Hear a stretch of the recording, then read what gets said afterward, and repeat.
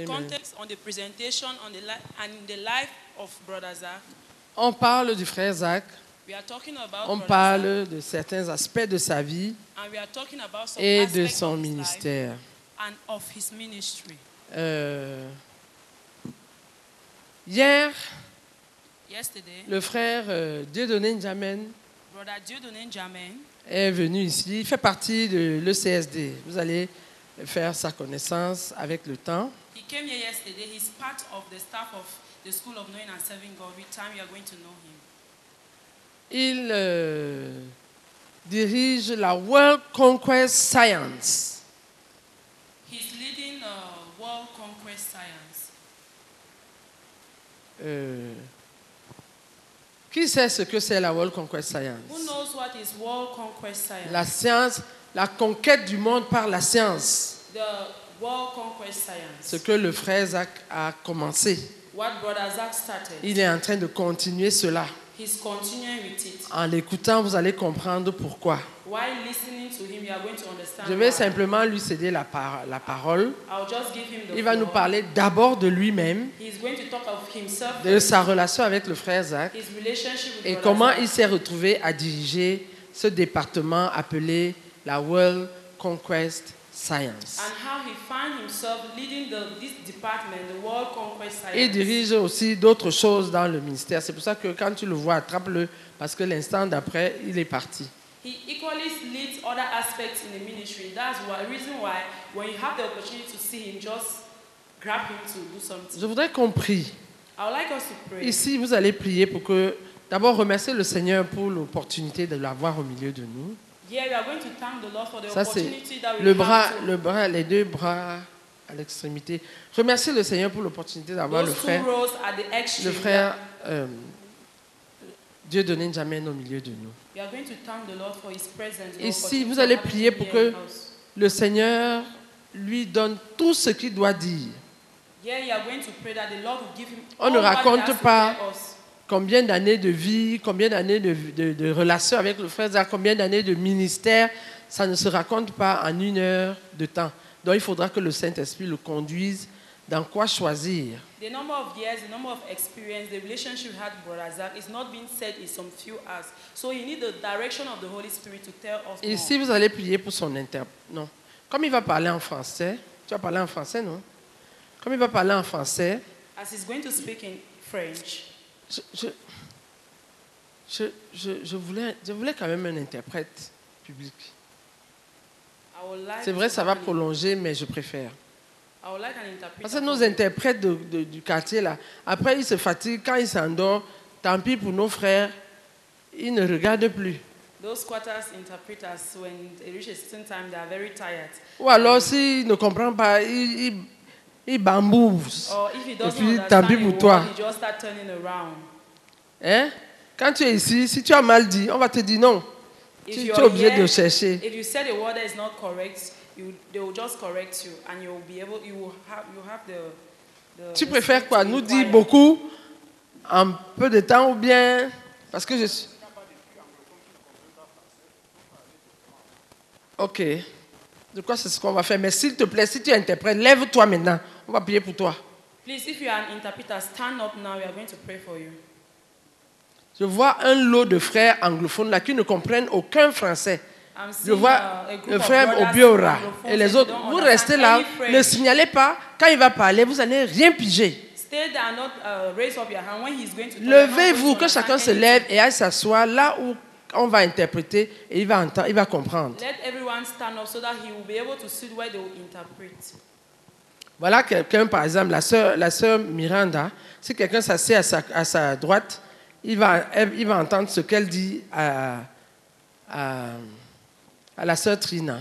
That's someone there, Sister Miranda. If someone sits at her left, he will be able to understand what she's saying. Que chacun se lève. En tout cas, si vous n'avez pas besoin de ça, if he restez doesn't need- là où vous n'aurez pas de... Il va parler en français uniquement.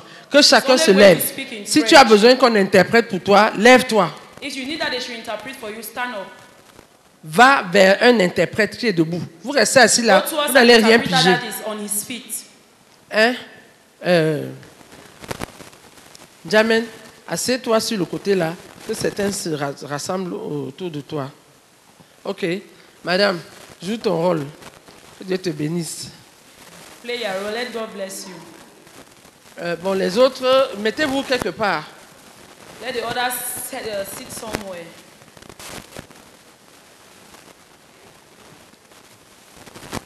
Donc, va t'asseoir à côté de quelqu'un qui va interpréter pour toi dans ta langue. Go and sit beside someone that is going to talk in your language and interpret it for you.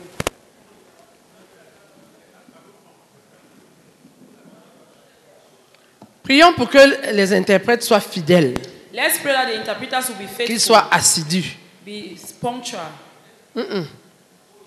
qu'ils interprètent sans se fatiguer, qu'ils ne commencent pas et après ils laissent. That they should interpret from the beginning to the end. They should not interpret the tiredness. Prions ensemble. Let's pray together.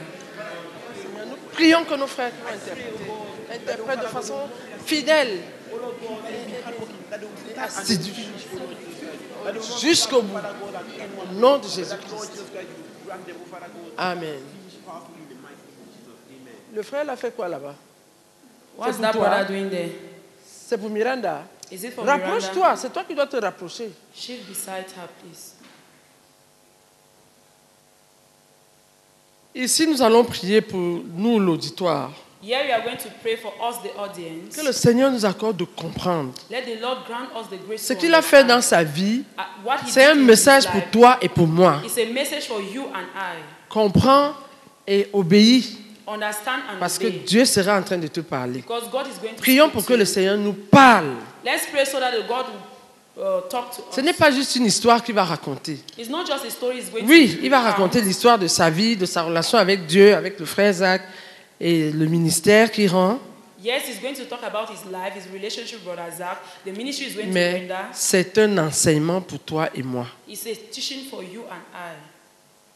Vous là-bas, Those are priez the pour que le extras. Seigneur, on vient de manger le haricot. We just ate beans, right? Priez pour que le haricot ne joue pas sa musique dans nos ventres pendant qu'il sera en train de parler. Let's pray that the beans is not going to disturb us. Mais que les frères soient éveillés. Et si tu vois que tu es en train de t'assoupir, lève-toi, fais quelques pas dans la salle où on a de l'espace pour chasser le sommeil, pour ne pas perdre ce qui nous sera And let communiqué. the brothers be active. And you are feeling dizzy, just stand up and walk around. Levez-vous tous. Let everybody Prions stand. encore. Let's Là-bas pray pour la force physique et que le sommeil s'en aille. Yeah, Nous, yeah, ici, pour que le actually, Seigneur nous that is accorde really de awesome. bien comprendre Yeah, that the et Lord des will grant us to cœurs understand well. obéissants. Ici, on était en train de prier que le Seigneur lui donne ce qu'il doit nous dire. Yeah, Là-bas, but- vous rendez grâce pour lui. Ici, vous allez prier encore en langue parce qu'on vous a dit de prier pour les interprètes. Je crois que vous êtes oisifs. Priez en langue pour que le Seigneur nous donne un moment de communication intense. Pray in tongues so that the Lord grant us a moment of communication very deep. Prions.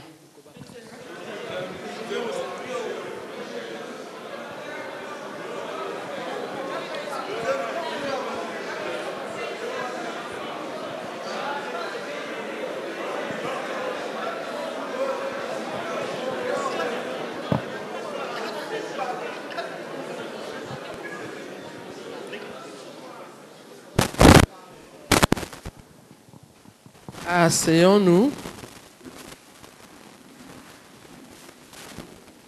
Nous allons écouter le frère N'Djamène, le professeur N'Djamène, le...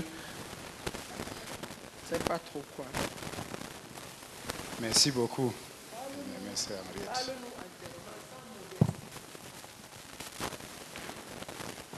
Gloire à Dieu. Et bonsoir. La sœur Henriette a déjà introduit.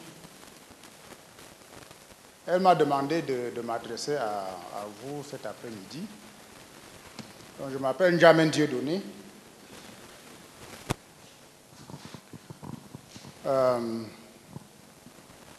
Donc, ce que je vais dire ce soir, la sœur Henriette a déjà fait mention, c'est pour la connaissance du frère Zach et de notre ministère. Donc, je crois que c'est votre unité d'enseignement AP03. Alléluia. Amen. Commençons par une confession qui m'est très chère. Dis, la vie, c'est la faveur de Dieu. La vie, c'est la faveur de Dieu. Encore. Une troisième fois. Dis à ton voisin, la vie, c'est la faveur de Dieu.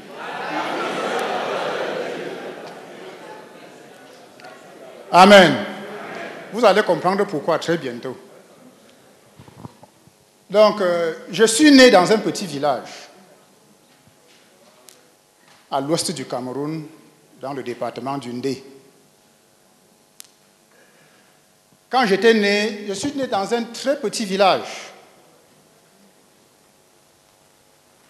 Quand j'étais né, il n'y avait pas encore d'électricité dans mon village. Je pense qu'on a installé l'électricité dans mon village quand j'étais au CE1 ou CE2. Je suis né des parents qui ne fréquentaient aucune église. Et mon père était un notable. Et il était un polygame de 6 femmes. Et ma maman était sa 5e femme.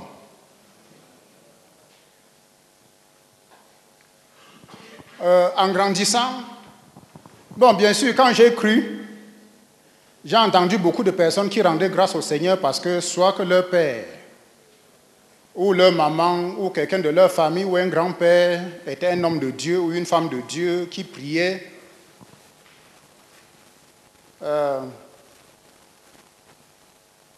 Moi, je ne connais dans ma lignée aucune personne qui a été pasteur, même pas un catholique sérieux.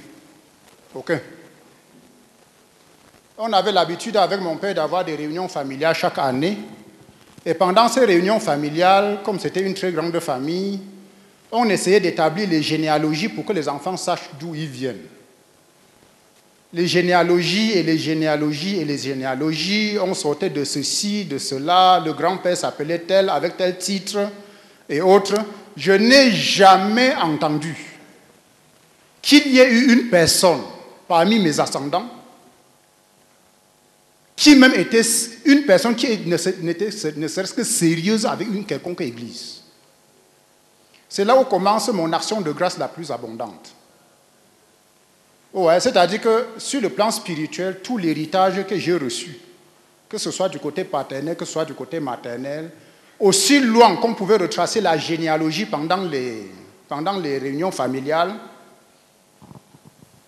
il n'y a aucune possibilité que je puisse dire qu'il y a une moindre bénédiction spirituelle qui est venue de mes parents ou de mes grands-parents ou de mes arrière-grands-parents ou de mes aïeux qui m'auraient atteint.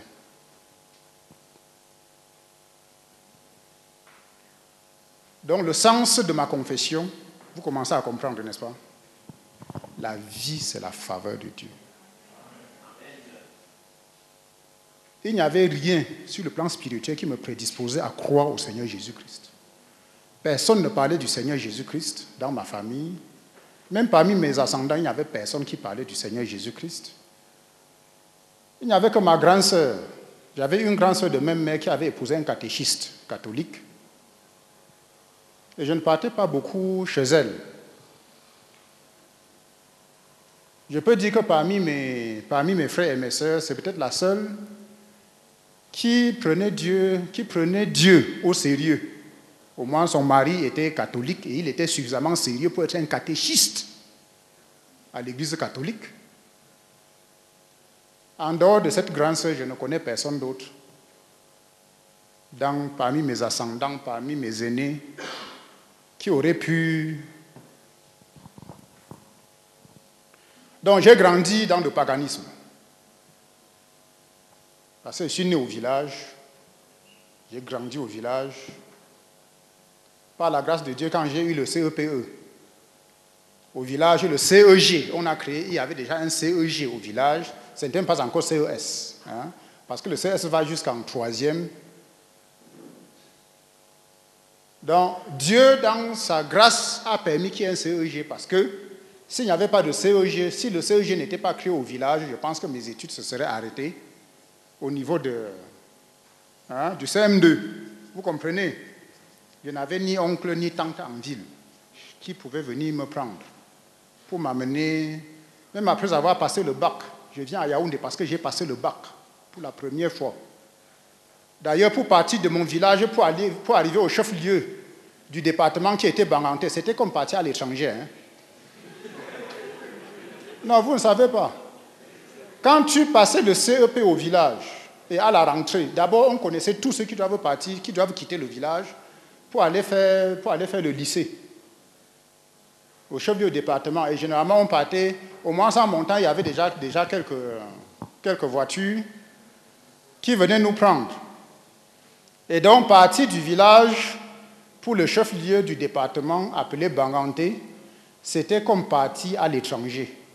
On prépare tout un sac de maïs comme ça avec les arachides grillés, parce que ça peut être ta nourriture comme ça pendant tout un mois. Hein? Et puis, tu entres dans la voiture pour la première fois, il fait le premier virage et le deuxième, tes yeux tournent et le okro que tu as mangé le matin commence à sortir, quoi.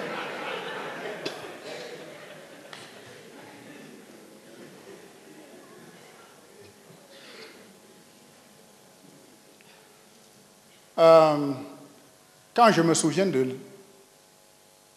d'où je sors, je suis tellement plein de gratitude envers Dieu. Il n'y avait rien, absolument rien, même un grain de bénédiction qui pouvait couler je ne sais pas, d'un grand-père ou d'un ancêtre. Rien. Donc j'ai grandi ne connaissant que la culture de l'adoration des crânes, qui était pratiquée par mes parents. Et donc on s'en vantait d'ailleurs beaucoup, parce que mon père étant un notable, avait justement des pouvoirs mystiques. Vous savez, les notables dans les chefferies à l'ouest ont des pouvoirs, ils ont des totems. Et nous-mêmes au village, on s'en vantait d'ailleurs. Parce qu'étant un grand notable, ça veut dire qu'il avait aussi plusieurs totems. Les mamans nous racontaient même comment, quand on était tout petit dans la grande concession, quand les mamans partaient au champ, c'est les serpents qui venaient garder les enfants, qui étaient supposés donc être un des totems du père. Hein? Ou alors, comme je suis né, mon père était déjà suffisamment vieux. Hein? Je ne l'ai pas vu jeune. Ou quand tu étais un peu têtu et tu fuyais, on te disait, voilà, le chimpanzé va bien te taper au champ quand tu vas aller chercher du bois. C'était aussi un des totems de mon père. Parce que quand tu es jeune et tu peux courir plus vite que lui, hein? Et tu commets des bêtises et tu peux fuir et te cacher partout, il t'attend quand tu vas aller au champ pour aller chercher du bois. Comme ça, son totem chimpanzé va te tabasser correctement au champ. Donc voilà l'environnement dans lequel j'ai grandi. Je suis né et j'ai grandi. À l'âge de 15 ans, je passe le CEPE, donc je dois partir au lycée. C'est comme ça que je quitte le village. Donc je suis sorti de la maison de mes parents à l'âge de 15 ans. Je suis allé habiter seul avec un camarade du village au chef-lieu du département qui est Banganté. Comme je dis à certains de mes disciples qui se plaignent souvent, j'ai fait 3 ans à Banganté, aucun membre de ma famille n'est jamais venu me rendre visite. Hein. Ni mon père, ni ma mère. D'abord, mon père se déplaçait très rarement. Donc j'arrive à Yaoundé en 1988 parce que j'ai passé le bac. C'est le bac qui m'amène à Yaoundé. Hein?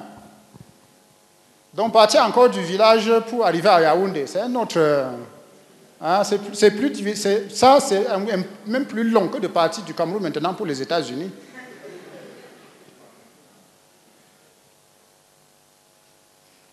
Sur le plan scolaire, j'étais brillant. Dieu, en tant que mon créateur, m'avait béni avec un talent, c'est la capacité de comprendre rapidement. J'avais une très grande faiblesse pour les langues, mais dans les matières scientifiques, je me battais très bien, je m'en sortais. Donc j'ai eu un bac scientifique, je suis arrivé à Yaoundé, je me suis inscrit d'abord à la faculté des sciences. Et 3 ans après, quand je passe en 4e année, c'est là où je viens en contact avec l'Évangile.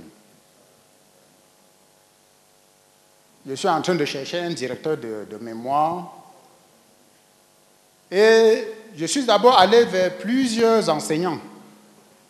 Et finalement, je me suis renseigné, on m'a dit, il y a tel enseignant qui fait bien la recherche, il encadre les étudiants.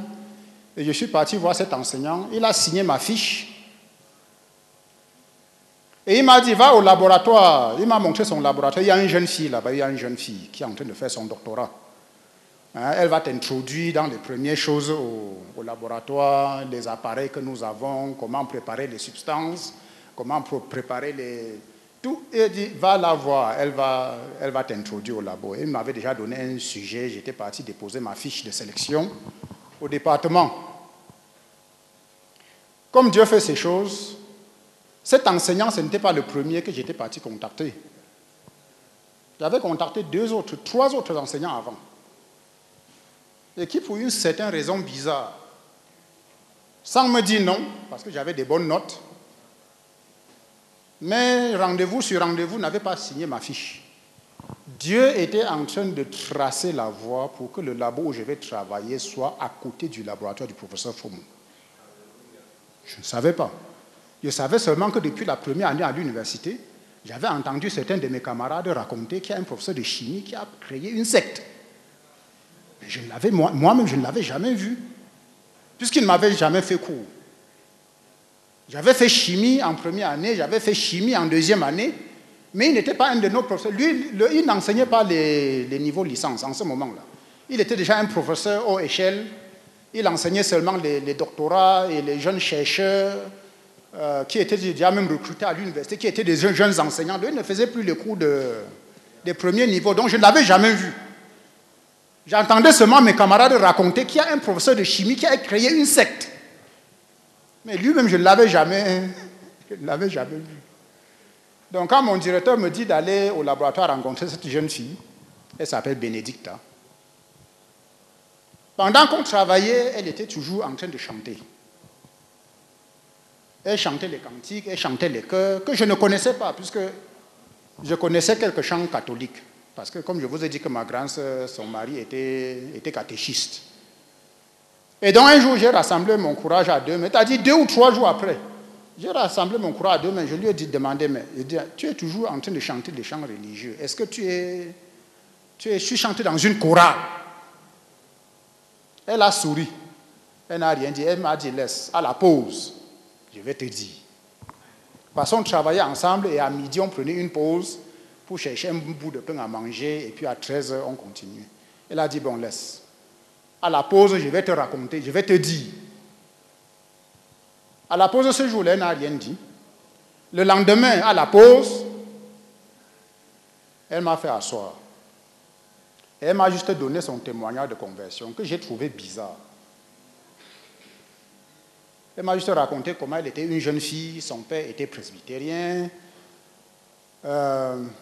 Un jour, on lui a prêché l'évangile, elle a rencontré Christ. C'était un langage tellement étrange. Pour moi, je n'y comprenais rien. Elle a rencontré Christ comment? Ça veut dire quoi? Je n'y comprenais rien. Mais je savais qu'elle m'avait parlé du fait du péché, le fait qu'avant d'avoir rencontré Christ, elle avait l'envie de pécher dans son cœur, bien qu'elle n'avait pas commis le péché. Et qu'après avoir rencontré Christ, sa vie a été transformée. Tout ça, pour moi, c'était étrange. Je trouvais même qu'elle était bizarre. Mais après avoir dit tout ça, j'avais beaucoup de respect pour elle. C'était une jeune fille qui était déjà en doctorat, donc forcément j'avais beaucoup de respect pour elle. Le lendemain, elle est revenue avec un livre. Elle m'a dit, je t'ai apporté un livre, j'aimerais que tu lises ce livre. Le livre était intitulé « Chemin de la vie ». J'ai pris le livre, je l'ai lu. Chaque 2 jours ou 3 jours, elle me posait la question, est-ce que tu es en train de lire le livre? Je dis, oui, je suis en train de progresser. Avant d'avoir fini le livre, vraiment, Dieu, dans sa miséricorde, a ouvert mon cœur. Je ne pense pas que Dieu, dans sa miséricorde, a ouvert mon cœur. J'ai fait la prière et j'étais content. Dès qu'elle m'a demandé une autre fois, tu as lu le livre? J'ai dit oui. Elle dit, tu as trouvé le livre comme j'ai dit, très intéressant. Et j'ai lu et je n'ai même pas regardé quel était le nom de l'auteur. Je ne me suis même pas intéressé à savoir qui a écrit le livre. Alors elle me dit, si tu veux, j'aimerais t'amener que tu salues le pasteur qui a écrit ce livre. Je lui demande, c'est un noir. Elle me dit, oui, son bureau est juste ici à côté. Il vient souvent à l'université vers midi. J'ai dit oui. J'ai trouvé le livre.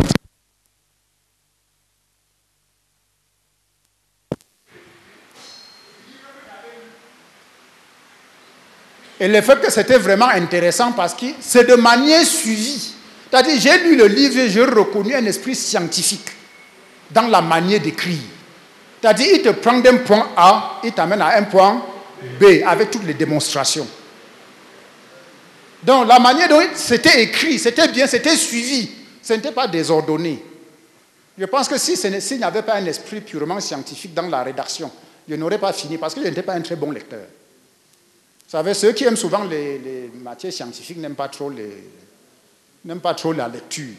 Mais ce qui m'avait captivé, ce n'était pas seulement la pertinence et l'importance de ce qu'il disait, c'est que j'étais habitué, j'aimais les mathématiques, j'aimais les physiques, j'aimais la chimie. Ça, il y a une logique.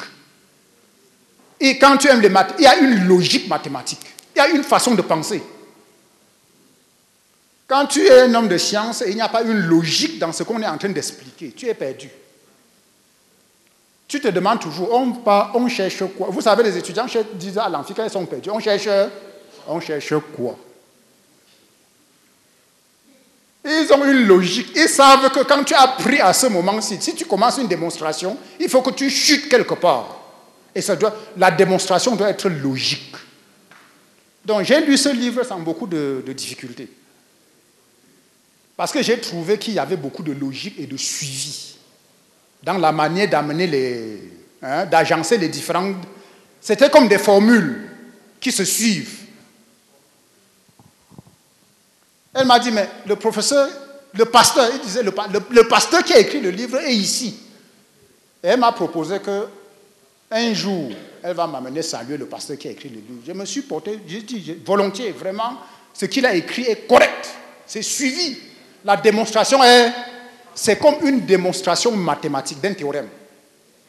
Où tu commences et c'est logique, point par point, jusqu'à tirer la conclusion. Et tu es d'accord avec lui que si tu tires la conclusion à partir de tout ce que tu as dit là, c'est correct. Alors quelques jours plus tard, comme nous prenions notre pause à midi, elle est sortie, je ne savais pas où elle était partie. Puis quelques minutes après, elle est revenue, elle m'a dit, viens Dieudonné, viens. Le pasteur qui a écrit le livre que tu as lu, il est dans son bureau. Il peut nous recevoir maintenant. C'était ma toute première rencontre avec le frère Zap. En 1992. Ma toute première rencontre avec lui. Donc, j'entre dans son bureau. J'ai même déjà oublié le nom que j'avais lu sur le livre. J'entre dans son bureau. Il a causé un peu avec moi. Il m'a posé quelques questions. Moi, je ne faisais référence qu'au livre que moi j'ai lu, Le chemin de la vie. Je faisais référence à ce livre pour lui dire ce que j'ai compris, pour lui dire ce que... Il était un homme très simple. Très simple. Puis sur le champ, il a dit à Bénédicta, je lui fais un don de livres. Il a pris une feuille et il a écrit une liste de livres qu'on devait m'offrir. Le chemin de la vie. Non, j'avais déjà le chemin de la vie. Le chemin de l'obéissance. Disciple coûte que coûte. La délivrance de l'emprise des démons. Faire des disciples. Et il m'avait fait un don d'environ 6 ou 7 livres. Ce n'était pas dans son bureau. Il a juste fait la liste et il a signé. Il a demandé à Bénédicta, amène-le en Vogada, à la maison de l'Évangile. Tu présentes pour qu'on lui fasse ce don de livres. Donc elle m'a amené en Vogada, un endroit qu'on appelait la maison de l'Évangile. C'était aussi ma première fois d'y aller. Elle a juste présenté la lettre, la liste avec la signature du pasteur. En ce moment, je l'appelais pasteur Zach. Le pasteur Zach, au responsable qui était là, qui m'a donné les livres. Mais je voudrais vous dire quelque chose. Dès le moment où j'ai prié sincèrement dans ma chambre, et j'étais seul, et j'ai invité Jésus dans mon cœur, subitement, un désir ardent d'obéir à Dieu était né dans mon cœur. Je ne l'ai pas fabriqué. Un désir ardent de connaître davantage Dieu et de lui obéir est né comme ça dans mon cœur. Donc quand j'ai pris les livres, je suis rentré. Je regardais un titre après l'autre. J'ai vu un livre intitulé « Le chemin de l'obéir ». À ma compréhension, je pensais que ce livre enseigne comment obéir à Dieu. Donc c'est le premier que j'ai lu. Parce que la soif qui était dans mon cœur d'obéir à Dieu était très grande. Je ne savais pas d'où ça venait, mais il y avait un languissement dans mon cœur. Je veux obéir à Dieu, je veux obéir à Dieu, je veux obéir à Dieu. Donc le premier des livres qu'il m'avait offert, j'ai vu un livre intitulé Le chemin de l'obéissance. Je ne savais pas que ça parlait du baptême. Donc dans ma compréhension, je me disais, non, voici le bon livre. Ça va m'enseigner comment obéir à Dieu. Donc j'ai pris ce livre, je me suis mis à lire. En une semaine, j'avais fini. Parce que de la même manière, dans ce livre, j'ai vu une manière méthodique, une manière scientifique d'aborder un sujet, un thème, du début jusqu'à la fin. Donc dès que j'ai fini le chapitre sur le baptême dans l'eau, je suis retourné le voir. Je n'avais même pas encore fini tout le livre. Je suis retourné le voir. Comme je savais déjà qu'il vient autour de midi, que c'est autour de midi qu'il arrive dans son bureau. Moi, cette fois-ci, moi-même, je suis allé le chercher. Et je lui ai dit, je veux être baptisé. Et il était content. Il m'a posé une ou deux questions. Puis il a dit, ok, je vais te baptiser demain. Il m'a dit, viens ici demain, je serai ici au bureau à midi, je vais aller te baptiser. Je ne connais aucune autre personne de la communauté. Je ne savais même pas qu'il y avait une communauté qu'il dirigeait. Je savais seulement qu'il est un pasteur. Et ce qu'il a écrit pour moi était suffisant. C'était bon. Je ne savais pas qu'il y avait une communauté qu'on appelle CMCI. Non. Moi, je ne savais pas. Je suis venu le voir le lendemain pour qu'il puisse me baptiser. Il m'a appelé dans son bureau. Il a ouvert sa mallette. Il m'a montré son habit de rechange, comme un habit de sport, qu'on appelle le survêtement là. Il m'a montré, il m'a dit que vraiment c'est moi-même qui voulais aller te baptiser. Et il me présentait des excuses. Il me dit non, vraiment, je ne peux pas aller. Le chef de département n'est pas là et c'est moi le acting head of department. C'est comme le chef de département par intérim. Et il y a un problème grave au département. Il faut absolument que je tienne une réunion du département maintenant pour résoudre ce problème. Mais on va te baptiser aujourd'hui. J'ai appelé 2 pasteurs qui vont partir te baptiser. Et pendant qu'on parlait, il a demandé à son chauffeur de regarder si les deux pasteurs étaient déjà là. Je ne les connaissais pas. C'était aussi ma première fois de les voir. Ces 2 pasteurs qui étaient supposés, qui l'avaient appelé pour venir me baptiser, c'est le frère Jacques Lougan et le frère Théodore Andossé. C'était ma première fois de les voir. Les 2 m'ont pris. Le frère Jacques avait une Mercedes 200. Les 2 m'ont pris dans la voiture et m'ont amené dans un quartier Yaoundé qu'on appelle Damas. Après rond-point Damas, il y avait un cours d'eau en bas. Ils sont allés me baptiser là-bas. Comme il m'avait dit, je vais te baptiser le lendemain. Moi, j'ai grandi, je savais que le jour du baptême, on prépare la nourriture. Donc, quand on fait le baptême, on mange. Donc, j'ai préparé la nourriture dans ma chambre, à l'université. Parce que je savais qu'après le baptême, je vais inviter le pasteur qui vient chez moi, on mange. Entre-temps, j'avais aussi lu, dans le chemin de l'obéissance, que l'apôtre Paul avait jeûné 3 jours pour son baptême. Donc j'avais aussi décidé, j'avais fait un compromis, j'ai dit, bon, d'accord, je ne vais pas jeûner avant d'être baptisé comme Paul. Moi, comme je veux que le pasteur mange le jour de mon baptême, dès qu'on va manger la nourriture, là, je vais aussi faire 3 jours de jeûne.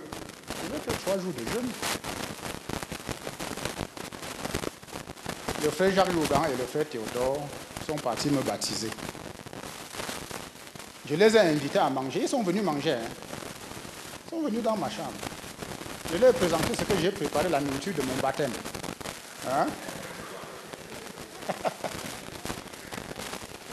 Le riz sauté que les étudiants pouvaient préparer.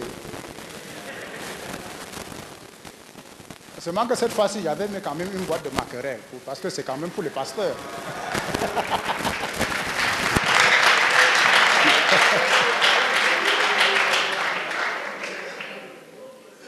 Frère, deuxième chose, et j'ai fait mes 3 jours de jeûne. J'ai fait mes 3 jours de jeûne comme j'avais promis à Dieu. Et pendant ces 3 jours de jeûne, j'ai chanté un seul chant. Jésus, je viens à toi. J'ai chanté ce chant pendant mes 3 jours de jeûne. L'autre incident que je vais vous dire, Dieu nous guide, même quand nous ne connaissons pas grand-chose. Quand je suis sorti de l'eau du baptême, il y avait 2 pasteurs devant moi. Mon cœur s'est directement attaché au frère Théodore. Je ne le connaissais pas. Je ne connaissais ni le frère Jacques, ni le frère Théodore. Mais quand je suis sorti des eaux du baptême, je n'avais même jamais entendu le frère Théodore prêcher. Jamais. C'était ma première fois de le voir. Donc ce n'était pas basé sur quelque chose que je l'ai entendu ou je l'ai vu. Mais quand je suis sorti des eaux du baptême, mon cœur s'est attaché à lui. Comme s'il y avait une certaine harmonie avec quelqu'un que je voyais pour la première fois, mais que j'ai commencé à aimer. Et je lui ai posé la question, tu habites où? J'aimerais venir voir ta maison.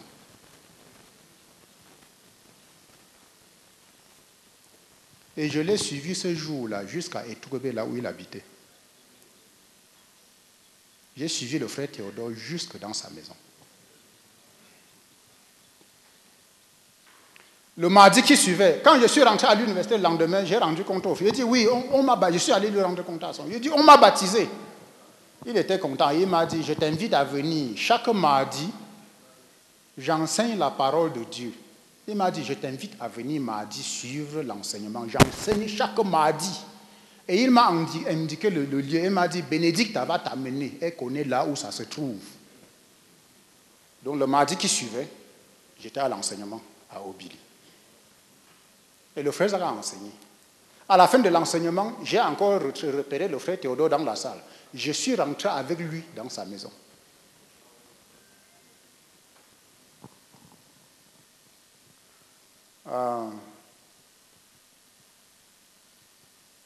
Quelque temps après, le frère Théodore m'a posé la question. Clarifions les relations. Ta relation avec Bénédicta et ta relation avec moi, c'est quoi? Il lui a dit non, Bénédicta est ma grande sœur. Toi, c'est toi que je veux suivre. Parce qu'entre-temps, Bénédicta m'avait déjà parlé de faiseur de disciples. J'ai compris à ma manière, j'ai compris que c'est comme un conseiller spirituel. C'est comme ça que j'avais... Parce que je n'avais même pas encore lu les livres, tous les livres que le frère m'avait ouverts. Où il y avait un disciple coûte que coûte, faire des disciples. Je n'avais pas encore lu. Je n'étais pas un très bon lecteur. Frère, j'ai intégré l'équipe du frère Théodore. J'ai commencé à être très régulier dans sa maison. J'y allais presque chaque jour. Presque chaque jour, j'étais dans la maison du frère Théodore.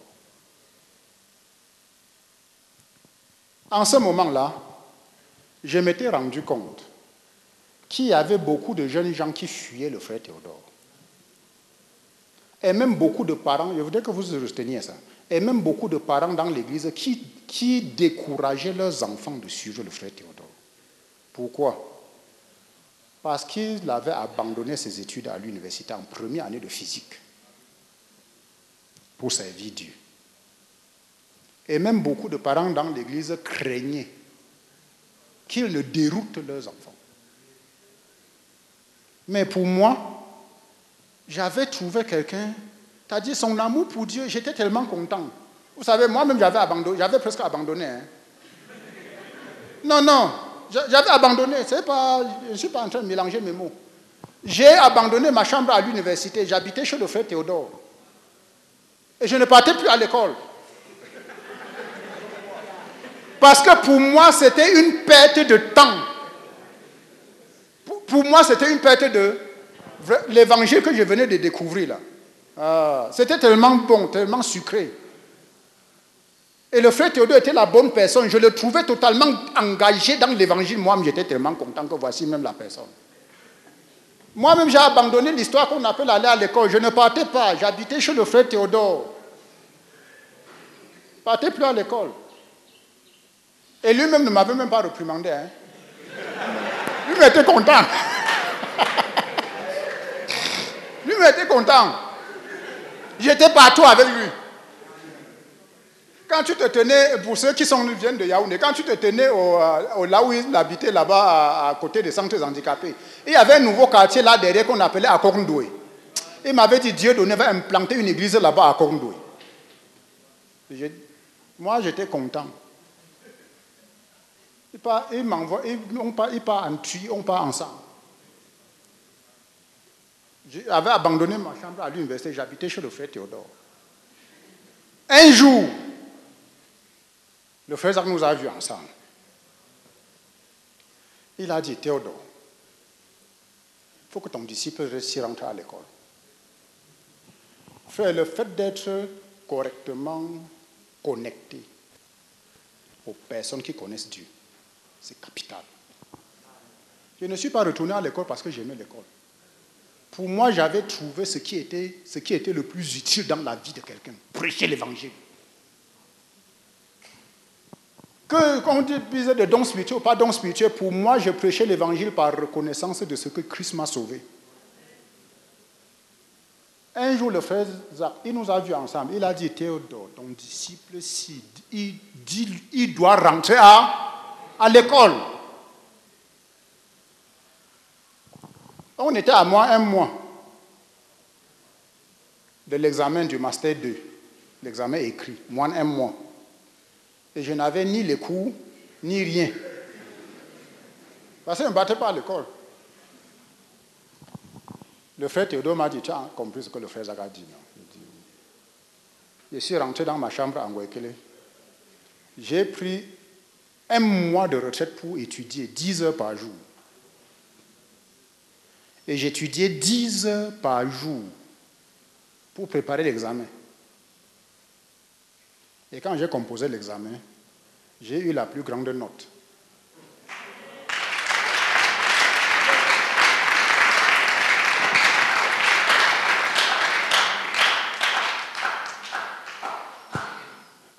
Frère, l'autre, je suis en train de couper. Je serai à jamais reconnaissant au frère Théodore pour ce qu'il m'a fait. Vous voyez, quand j'ai cru et j'ai commencé à le suivre comme un enfant, j'avais 22 ans quand j'ai cru. J'avais 22 ans. Il m'avait donné 2 tâches. Il m'avait dit, Dieu donné, 2 fois par semaine, tu peux nettoyer la concession du frère Zach. Il m'a dit, tu es un garçon du village, non? J'ai dit oui. Il dit que va débrousser les herbes tout autour de la maison du frère Zach et tu vides les poubelles. Moi, j'étais content. Vous savez, les enfants qui ont grandi au village, pour eux, c'est normal. On partait au champ du maître. Hein? On partait faire les briques pour construire la maison du directeur. Donc, pour moi, c'était normal qu'on m'envoie chez mon pasteur pour aller travailler autour de sa maison. Moi, je ne voyais pas. Pour moi, c'est comme un. Vous savez que tous ceux qui ont grandi au village, vous savez que c'est les élèves qui construisent la maison du maître, non? Vous partez puiser l'eau, vous venez piétiner les briquettes. Hein? Le samedi, tu pars dans son champ. Vous partez puiser l'eau pour sa femme. Vous descendez la colline comme ça pour aller au marigot. Hein? Puiser l'eau pour venir verser à la maison pour que sa femme prépare avec. Donc, quand il m'a dit 2 fois par semaine, je suis allé chercher une machette. 2 fois par semaine, je partais nettoyer autour de la maison du frère Zach. Je vidais la poubelle. Après un certain temps, il m'a dit, Dieu donné, tu vois, comme tu as fait série sciences, là, le frère Zach a un enfant qui a des problèmes à l'école. Il s'appelle Paul. J'aimerais que tu aides Paul à réussir. Toi-même, tu vois que le frère Zach est très occupé. Il est tout le temps en voyage. Il part prêcher dans telle ville, il part prêcher dans telle autre, il part même à l'extérieur du Cameroun. Il n'a même pas le temps, même comme enseignant, il n'a pas le temps de suivre ses enfants. Mais toi et moi, nous pouvons l'aider. Tu as fait série scientifique. Son fils Paul a des problèmes à l'école. Donc au moins 2 fois par semaine, va lui faire les répétitions. Et frère, je suis parti. Bien que j'ai échoué, c'est-à-dire, je n'ai pas pu gagner la confiance de Paul, vous voyez, parce que comme il était un gars un peu paresseux, je n'ai pas réussi, et moi je suis le dernier né, donc je n'ai même pas un petit frère que j'ai réussi à gagner. Donc je n'ai pas réussi à gagner la confiance de Paul pour qu'il me fasse confiance pour enseigner. Donc on n'est pas allé loin. Parce que les seules fois où il est venu, c'est parce que sa maman avait grondé pour qu'il vienne. Et il vient en boudant, et il s'assoit là, il ne fait rien. Comprenez? Mais si j'avais un peu plus de maturité, j'aurais su que il y a certains enfants qu'il faut flatter, il faut les gagner. Pour qu'ils te fassent même conscience pour que tu travailles avec lui. Mais moi, je ne le savais pas. Donc ça, c'était un échec dans ma vie. J'avais échoué de gagner le petit Paul. Il n'aimait pas l'école du tout. Pas du tout. Et il ne voulait rien faire. L'histoire que vous appelez le devoir qu'on doit faire à la maison, là, pour lui, c'était comme une corvée. Mais je n'ai pas réussi en tant qu'un grand frère à l'amener à aimer l'école ou autre chose. Donc l'autre là, j'avais totalement échoué. Mais je vais vous dire, aujourd'hui, en regardant en arrière, comprenez, ce n'est pas pour rien que je raconte ceci. J'ai laissé beaucoup de choses. Je pense que c'est en ce moment que Dieu m'a branché aux bénédictions à cause de la fidélité à faire le travail pratique que le frère Théodore m'avait donné chez le frère Zach. J'en suis certain et je suis convaincu. Le fait d'être allé là-bas juste pour travailler avec un bon cœur, je pense que Dieu, dans sa souveraineté, a mis certaines bénédictions et certaines faveurs dans juste le travail pratique que tu peux rendre à quelqu'un avec un bon cœur. Parce que par la suite, quand vous allez entendre le professeur Njame, il est professeur titulaire, professeur hors échelle. Pour un enfant qui vient du village et qui arrive à Yaoundé pour sa première fois parce qu'il a passé le bac, il n'y avait rien, absolument rien qui pouvait justifier ça. Et absolument rien qui pouvait justifier qu'un petit garçon... je vous ai parlé de mon héritage spirituel, n'est-ce pas? Que dans ma famille, je ne connais personne qui était sérieux, même avec un faux Dieu, en dehors des crânes.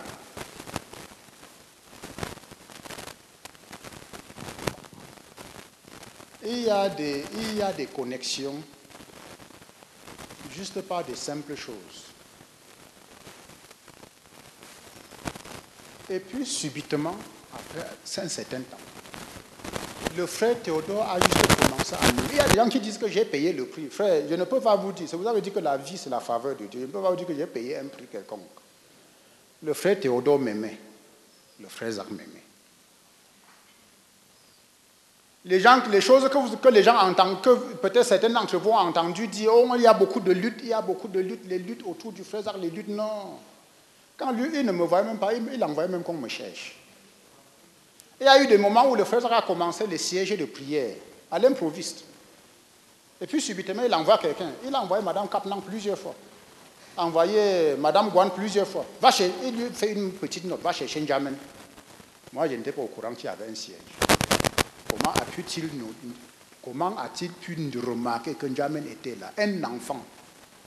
Et envoyer ces grandes personnes qui étaient mes aînés spirituels de venir me chercher pour que je vienne au siège. C'est des choses qui sont inexplicables. Je pense qu'il n'y a que Dieu qui peut faire des choses comme ça. Donc petit à petit, à l'université, quand il venait, je cours pour aller porter son sac pour mettre au bureau. Je calcule encore. Quand il veut déjà sortir, je viens dans son bureau porter sa mallette pour aller l'accompagner dans la voiture. Après, j'ai appris. Il est en train de travailler sur les plantes. Chaque fois qu'il veut envoyer les gens pour aller récolter une plante, je suis dans l'équipe, pour aller récolter les plantes sur lesquelles il faisait la chimie. Parce qu'il avait 2 grands domaines de chimie qu'il faisait. La synthèse de certains types de molécules, la synthèse organique, et aussi une deuxième grande branche de sa recherche, isoler les substances naturelles, déterminer leur structure. Donc je suis allé dans plusieurs de ces expéditions pour aller récolter les plantes. Pas parce que j'avais une intention quelconque. Moi, j'étais juste en train de rendre un service. Je rendais un service à mon pasteur. Le frère Théodore était mon faiseur disciple. Je rendais un service. Tout ce que je pouvais rendre comme service, je rendais service. Quand le frère Théodore devait partir au Nigeria, 1994, Vous avez maintenant presque 3 ans dans le Seigneur. À une de nos retraites, il nous avait partagé, je pense que c'était une retraite qu'on avait prise sur la consécration. Il nous avait partagé un peu, pendant la retraite, la vie de C.T. Stott. Le fait que C.T. Stott, quand il quittait l'Angleterre pour aller au Congo, un jeune homme de 18 ans l'avait suivi pour aller le servir. Je t'assure, le petit jeune homme de 18 ans là m'a tellement plu. Hein. Il dit que non, le gars s'y a compris. Il dit que non, le jeune homme s'y a.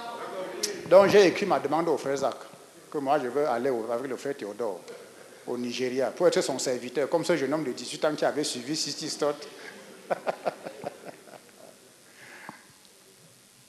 Gloire à Dieu. Mais le frère Zach n'avait pas permis. Le frère Zach avait refusé. Un autre jour, pendant une nuit de prière, il nous conduit à prier que le Seigneur lui donne un jeune homme qui va être son assistant au laboratoire pour monter les colonnes d'extraction, les colonnes d'extraction, les colonnes de silice, de céphadex et autres, et suivre les colonnes pour l'extraction des composés. J'ai dit, ouais, nous sommes même en train de prier que moi je suis en train de faire. Le lendemain, je lui ai encore écrit. Frère, je dis ceci parce que, il y a beaucoup. Moi, je ne sais pas comment vous comprenez. Quand tu viens à une nuit de prière, on prie. On veut quelqu'un pour faire ceci. Toi, tu es assis là, tu pries. Que la personne qui va faire ça doit sortir douée. Moi, je ne comprends pas.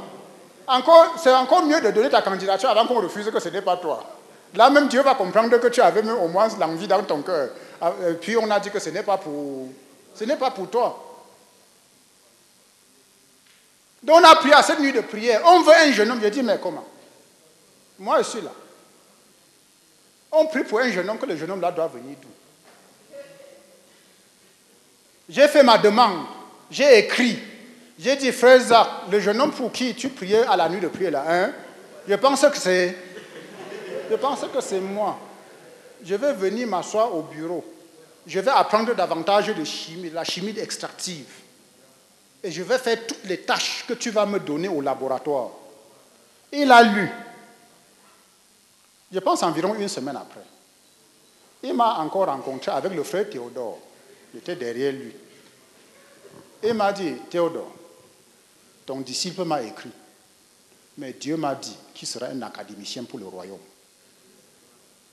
Frère, quand les gens disent, ils ont fait 10 ans, 15 ans, 20 ans dans le Seigneur, ils ne connaissent pas l'appel de Dieu sur leur vie.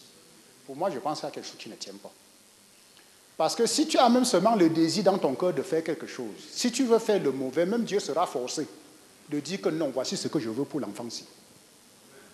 Ce n'est pas que j'ai pris des heures et des heures et des, je ne sais pas, et des retraites et des jeûnes pour demander à Dieu qu'il me révèle quel est son appel sur ma vie. Je vous ai dit, premièrement, quand j'ai cru, pour moi, l'école, c'était un père-temps, n'est-ce pas? J'avais même abandonné. C'est le frère Zach qui a dit au frère Théodore, ton disciple-ci, qu'il rentre à l'école. Et il n'a pas dit ça comme s'il était en train de suggérer, c'était un ordre. Moi, j'étais partant pour aller prêcher l'évangile. Le frère Théodore, en ce moment, était responsable de la chambre de la conquête de l'Afrique, la chambre de la prière, pour la conquête de la... Donc, à nos nuits de prière, on priait nation par nation, que Dieu suscite les missionnaires et envoie. J'avais même déjà levé ma main pour dire que mon pays où je veux partir, c'est l'Égypte. Je dis, vous êtes en train de prier que Dieu envoie les missionnaires, que vous qui êtes assis là, que Dieu va trouver les gens là au-dedans de la planète Mars. Moi, je ne comprends pas.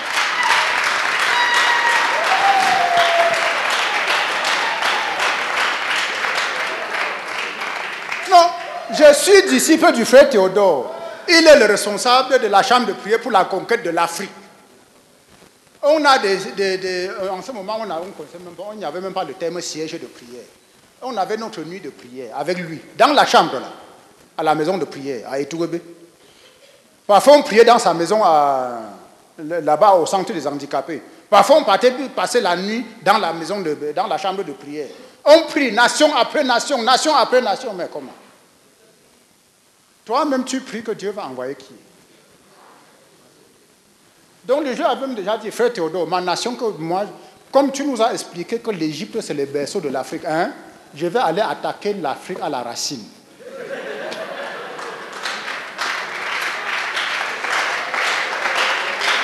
Vous ne pensez pas que le frère Théodore connaît les nations aujourd'hui, hein?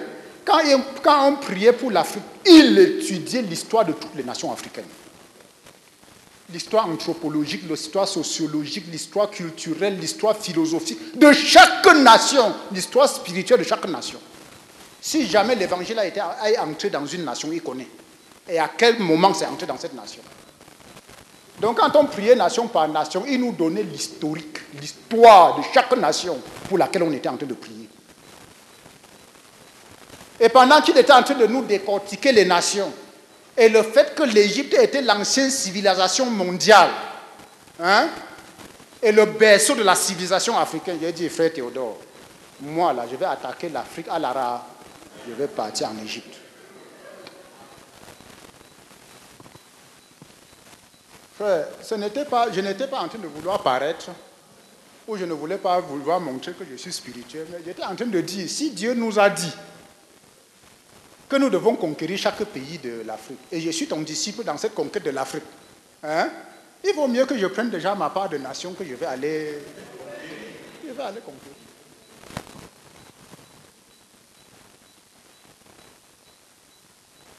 Frère, quand il partait comme missionnaire, bien sûr, j'étais très désolé que le frère Zach ait refusé que je l'accompagne au Nigeria.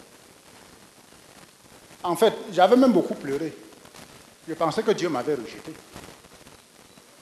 Que je n'étais pas qualifié pour aller, avec mon frère d'ici, pour aller servir au Nigeria.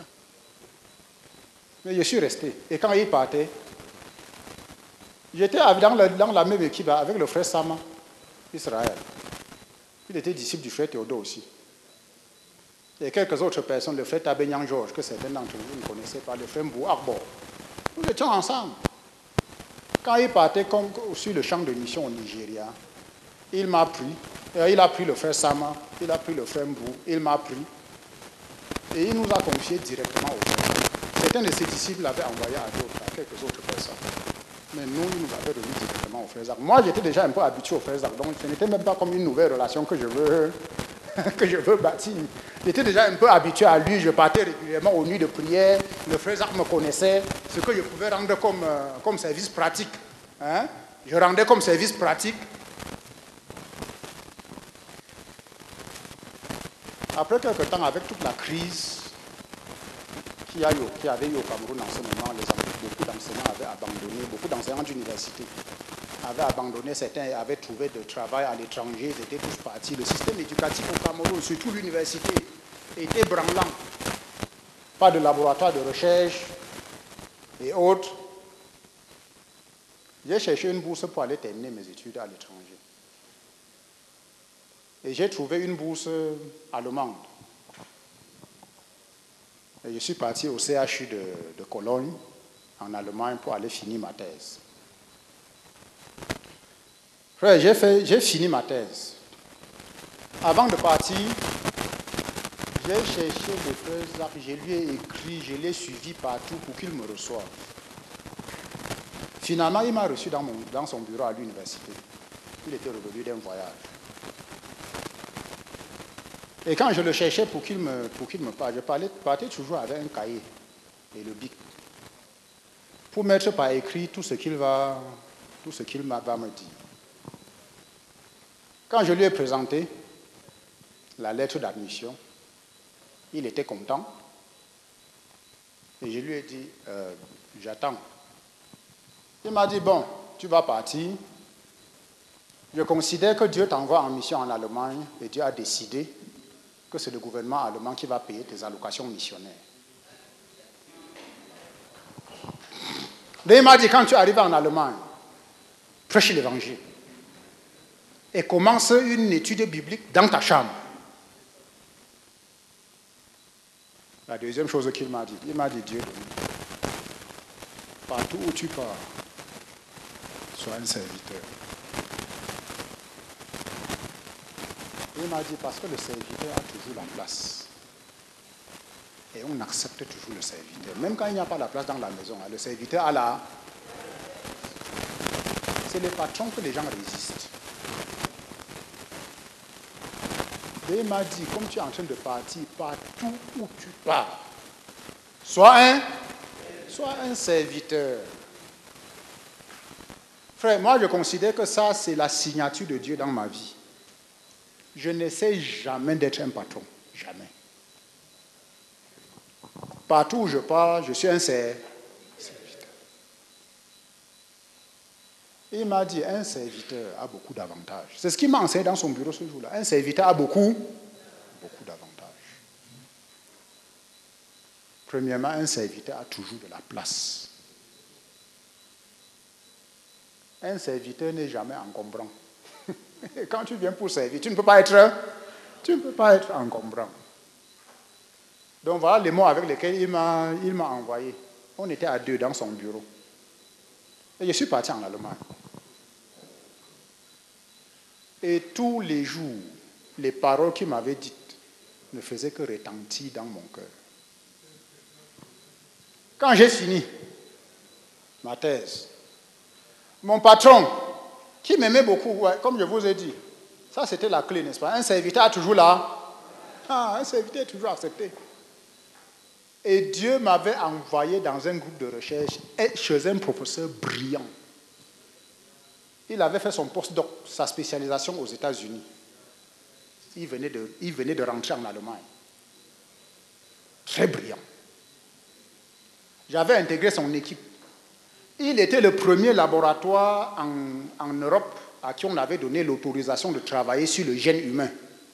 Parce qu'en ce moment, ça faisait beaucoup de débats. Cloner les gènes humains, séquencer les gènes humains. Je suis arrivé chez lui, il faisait endocrinologie moléculaire. Et il a dit, on commence tel projet. On s'est lancé dans le projet, on a travaillé. En 2 ans, j'avais fini ma thèse. Et il a juste par une simple lettre, il m'a envoyé au centre de recherche sur le diabète à Düsseldorf, un des grands centres de recherche sur le diabète en Europe. Juste parce qu'il a écrit, on m'a donné un travail à Düsseldorf, la même semaine. Donc je suis allé à Düsseldorf prendre service. Et je suis rentré. Et j'ai perdu la paix. La paix. Je n'avais pas la paix dans mon cœur. C'est-à-dire, chaque jour, ça retentissait dans mon cœur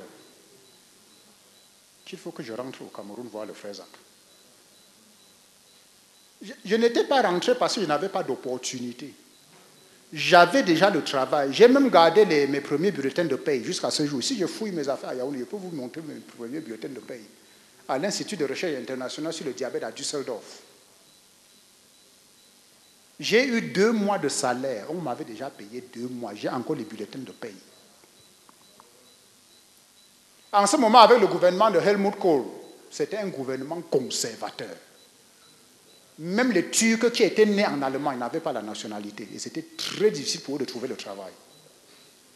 Mais à cause de mon patron, qui était un homme très brillant, un médecin, un professeur de médecine très brillant, par une simple lettre, on m'avait donné le travail. Le jour où je me suis même présenté à ce qu'ils appellent Arbeitsamt, c'est-à-dire l'office du travail, pour signer les papiers. Même les Allemands qui étaient là-bas m'ont regardé, ils étaient surpris. Celui-ci sort d'où pour avoir un travail? Mais j'ai pris le service et chaque jour, c'est comme si ça ressent. Je ne peux pas vous dire que c'était une vision, je n'ai jamais eu de vision. Mais dans mon cœur, chaque jour, ça retentissait. Donc après 2 mois, j'ai démissionné. J'ai démissionné du travail à Düsseldorf, je suis rentré. La seule chose que je me soutiens, c'est que quand je suis venu, le même jour, non, on avait atterri le soir avec Air France. Avant d'arriver à la maison, c'était très tard la nuit. Le lendemain, tôt, je suis allé à Toubé chercher le frère Zach. Je n'ai pas pu le voir. J'ai dit, ok, c'est pas grave, je connais là où je vais le voir. Je vais le voir au département de chimie. Je suis allé l'attendre là-bas. Dès qu'il est venu, il m'a vu. La seule chose que je me souviens faire, c'est que quand il m'a vu, il était très content. Il a exprimé sa joie que je sois revenu. C'était une confirmation pour moi que Dieu ne voulait pas que je reste là-bas. Même là-bas, il y avait beaucoup d'opportunités d'être missionnaire. Vous savez, la plupart de nos missionnaires en Europe aujourd'hui, la plupart sont ceux qui sont partis étudier, hein, et qui sont restés. Je dis ça pourquoi? Ce n'est pas une loi. Chacun doit pouvoir marcher avec Dieu et écouter ce que Dieu dit dans son cœur. Ce que les autres ont fait n'est pas nécessairement la manière dont Dieu te conduit. J'avais le travail. Et en ce moment, gagner 2400 Deutschmark, étant un étranger en Allemagne, c'était beaucoup d'argent. Et mon salaire, je gagnais 2400 Deutschmark, comme mon premier salaire quand on m'a recruté. Mais mon cœur n'était pas tranquille. Et je suis rentré. Et je lui ai même raconté tout ça. J'ai même monté mes bulletins de paie. Et il ne m'a pas dit de rentrer. Et je suis resté. Je suis resté avec lui. Aux nuits de prière, après quelque temps, sa prière c'était « Oh Seigneur, que Dieu donne jamais soit recruté à l'université ». Quand je suis rentré, j'ai trouvé très facilement le travail au CHU de Yaoundé. Hein. Le mois même qui suivait. J'ai trouvé le travail au CHU de Yaoundé. J'étais au département de médecine interne, en diabétologie. Donc je travaillais au CHU. Et j'étais aux réunions, autant que possible, j'étais fidèle aux réunions d'enseignement, aux réunions de prière. En ce moment, le frère avait commencé ce qu'il appelait les sièges de prière. Je partais. Après un certain temps, il m'a appelé dans son bureau. Il m'a dit,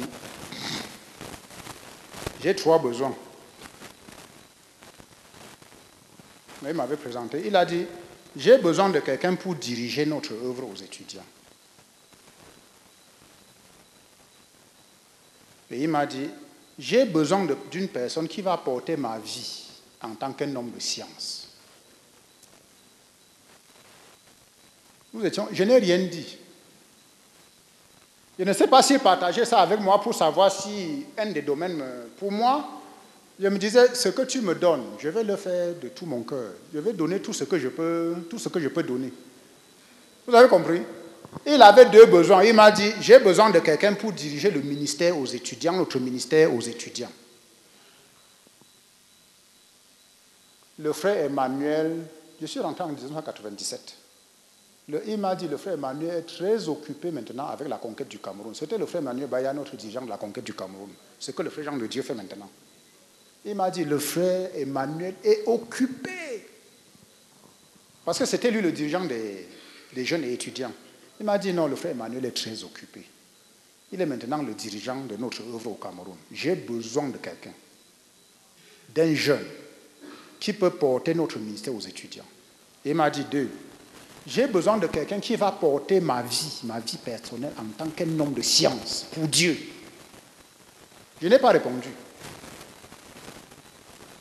3 jours après, il est venu à l'université. Et je suis allé à son bureau.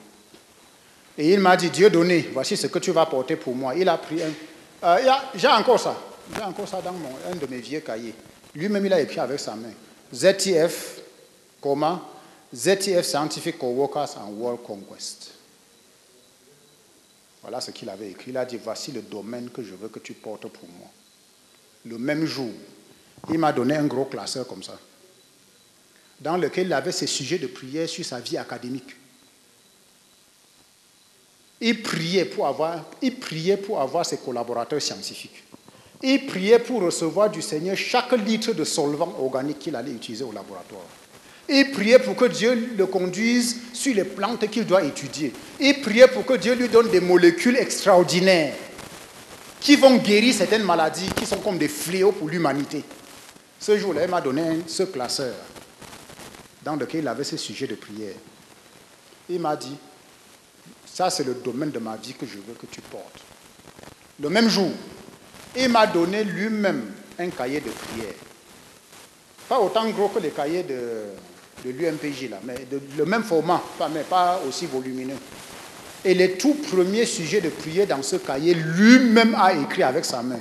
Si je savais que la sœur Henriette allait me demander de partager, je serais venu avec tout ce qu'elle a vous montrer.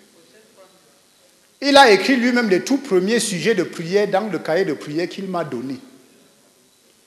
Assis dans son bureau, lui-même, il a pris la règle et le machin, il a tracé la première page. Et il a écrit les tout premiers sujets de prière. Il a écrit la date, le numéro du sujet, le sujet de prière. Et il a laissé le reste là où on parle d'exaucement, comment Dieu a exaucé.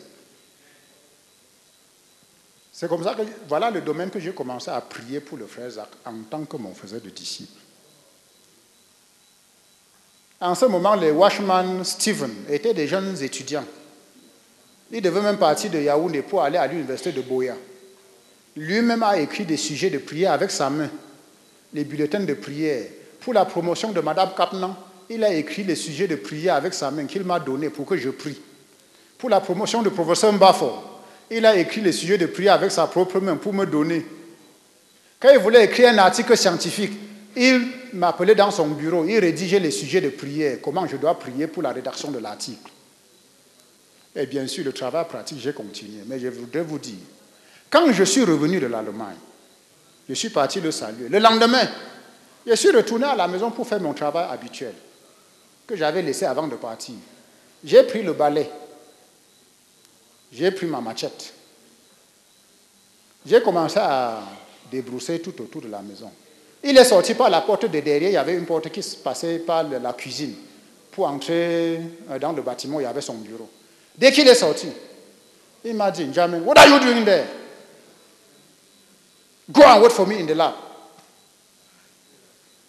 Donc il n'était plus content que je sois là, en train de balayer la cour et débrousser tout autour. Mais plus tard, j'ai dit non, ça c'est un autre domaine où j'ai échoué. Parce qu'en ce moment-là, j'aurais dû déjà avoir un jeune disciple à qui je pouvais laisser ce travail pratique à la maison pour aller, parce qu'il voulait maintenant que je parte le servir au laboratoire à l'université et non faire le travail de débrousser tout autour de la maison. Mais il avait vu que ce n'était plus ce que moi je devais faire. Mais en ce moment-là, je n'ai pas compris. C'est seulement plus tard que j'ai dit non, c'était un échec de ma part. Un travail qu'on t'a confié, tu ne dois pas l'abandonner. Je ne devrais pas abandonner. C'était mon devoir de former un autre jeune disciple à qui je pouvais confier ce travail pratique de débrousser tout autour de la maison, aller jeter la poubelle, pendant qu'il m'appelle de venir maintenant le servir au département. C'est seulement plus tard que j'ai compris que c'était un échec, un grand échec, que j'ai d'ailleurs regretté jusqu'aujourd'hui. Parce que plus tard, quand j'ai compris, et j'avais commencé à faire certains jeunes disciples comme le chanteur Bamigbele qui est en Australie, j'ai encore fait la tentative d'amener certains d'entre eux, même Jacques Koueché qui est ici, j'ai même fait la tentative d'amener Jacques Koueché pour aller débrousser tout autour de la maison. C'était trop tard. Tu ne peux pas aller lutter quand il y a déjà quelqu'un d'autre qui fait. Mais au moment où il m'avait dit ça, si j'étais sage, je n'aurais pas abandonné un travail qui m'avait été confié. J'aurais dû chercher un jeune disciple qui pouvait continuer à faire ce travail pratique. Mais en réalité, j'ai toujours dit aux jeunes gens, je ne sais pas, il y a une certaine faveur. Dieu peut te brancher à une certaine faveur seulement à cause d'un travail pratique, à cause d'un service. Et je crois que Dieu m'a branché aux bénédictions. Parce que même la bourse que j'obtiens pour aller en Allemagne, je ne peux pas vous dire. En ce moment-là, l'Allemagne donnait seulement 4 bourses aux Camerounais, dans tous les domaines confondus. Pas seulement en sciences. À tout le Cameroun, ils donnaient 4 bourses par an. Et j'étais l'un de ceux qui avaient obtenu la bourse. Le sujet sur lequel je suis parti travailler, et même le succès. Quand je suis arrivé en Allemagne, mon directeur m'a donné un sujet sur lequel il avait déjà mis 2 étudiants allemands qui avaient fait 2 ans et n'avaient rien trouvé. S'il y avait beaucoup de médecins ici, j'allais vous expliquer le domaine dans lequel on m'avait demandé de travailler pour faire ma thèse. Au moment où j'arrive au laboratoire en Allemagne, il y avait 2 jeunes Allemands qui avaient travaillé sur ce sujet pendant 2 ans et n'avaient rien trouvé. Au moment où j'arrive, même un d'eux était tellement découragé qu'il était parti dans sa ville natale en vacances. Parce que ce jeune professeur d'université, ce jeune professeur de médecine, ils avaient toujours constaté en clinique, chez les patients, que la plupart d'hypertendus devenaient diabétiques. Et la plupart de diabétiques devenaient hypertendus. Et lui, absolument, il voulait savoir, au niveau cellulaire et moléculaire, quel est le lien entre les deux. C'était un casse-tête. Aujourd'hui, on comprend mieux. Mais en ce moment-là, c'était comme un casse-tête chinois. Quel serait le lien au niveau cellulaire et moléculaire entre l'hypertension et le diabète? C'était ça la question. La grosse question que mon patron avait. Frère, j'ai commencé à travailler. Pendant 6 mois, moi aussi, j'étais totalement perdu. Je n'ai rien compris. De la même manière que les 2 autres études, 2 autres doctorants, 2 autres docteurs allemands qui travaillaient déjà sur le sujet depuis 2 ans. On était tous perdus. Et puis, subitement, un jour, c'était comme un déclic. J'ai commencé à comprendre les choses comme si quelqu'un était en train de m'expliquer ce qui se passe dans la cellule. Au point où ça a créé beaucoup de jalousie au CHU de Cologne où je travaillais. J'ai fait 6 mois, je n'ai obtenu aucun résultat. Mais aussi, en presque 1 an, j'ai obtenu tellement de résultats extraordinaires. Le jour où le frère Zach avait dit non, ton disciple, il a dit qu'il veut être mon assistant au laboratoire, mais Dieu m'a dit qu'il sera un académicien pour le Seigneur. Pour moi, un académicien, ça allait se passer comment? Ne pensez pas que j'avais pris ça trop au sérieux, que je croyais vraiment que ça va se passer. Hein? Non, je suis en train de vous dire la vérité. Je ne pensais pas. Un académicien, que c'est arrivé comment?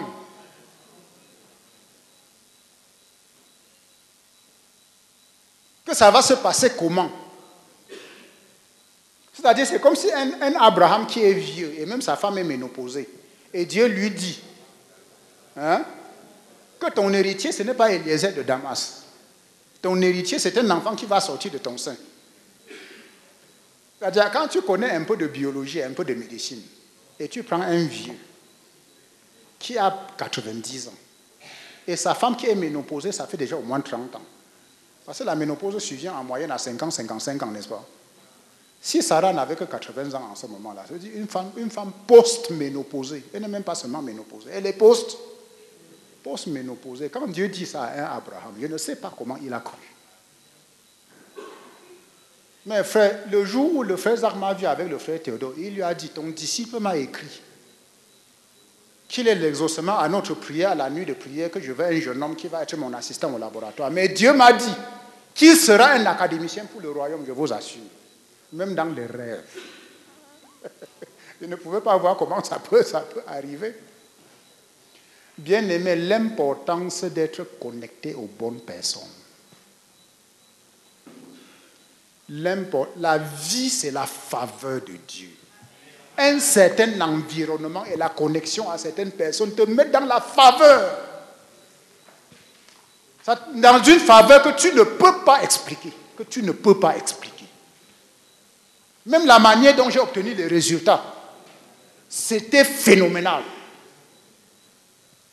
Plus tard, je suis parti encore en Allemagne. Je suis parti chercher mon patron, il était maintenant à Hambourg, au nord. Je suis allé juste pour le saluer, parce qu'il m'aimait beaucoup, professeur Müller-Wieland. Quand je suis arrivé, il s'est assis, il était dans son gros bureau. Il était directeur d'une des plus grandes cliniques en Allemagne. Et il m'a encore expliqué quelles sont les applications cliniques de la recherche que j'avais fait dans son laboratoire il y a 10 ans. Il m'a dit, ce que tu avais trouvé, nous avons maintenant l'application sur les malades.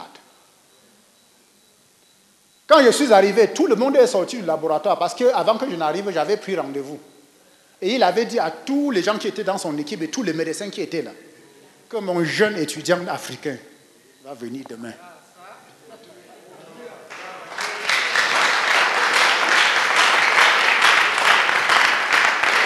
Donc quand je suis venu, il a appelé sa secrétaire pour nous servir le café. Il a dit, Dieu donné, tu bois quoi? Tu bois le café, tu veux le thé? On s'est assis là dans le salon d'honneur de son gros bureau de directeur. tous les jeunes médecins et ceux qui travaillaient avec lui, même les maîtres de conférence, ils venaient voir ce jeune Africain qui avait travaillé avec lui et il ne cesse de parler de lui. Frère, ça ne peut être que la faveur de Dieu. Il n'y a que Dieu. Pour ce petit jeune homme du village, hein, qui ne savait même qui est arrivé à Yaoundé parce qu'il a passé le bac. Si tu penses, beaucoup de gens comptent sur leur capacité. Beaucoup de gens pensent sur leur talent. Ils comptent sur ce qu'ils sont capables de faire. Mais je vous assure, si tu ne comprends pas la faveur de Dieu, tu vas travailler très dur. Et peut-être tu vas obtenir ce que tu mérites, mais ce sera très peu de choses. Moi, je n'ai jamais compté sur ce que je mérite. Jamais. Jamais. Si ma vie devait être bâtie sur ce que je mérite, c'est que je suis seulement un héritier d'un notable dans un petit village appelé Bazou.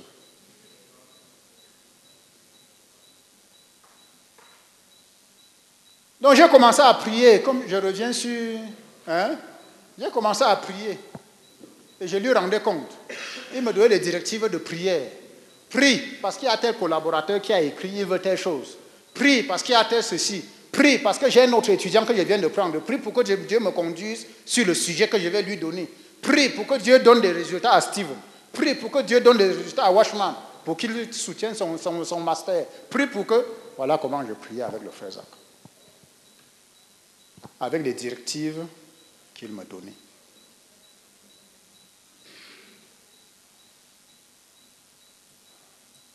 Encore en 2000, je suis rentré en novembre 1997. En 1999, grâce à ses prières, lui ne voulait pas que je parte. Quand je suis rentré, on m'a pris au CHU.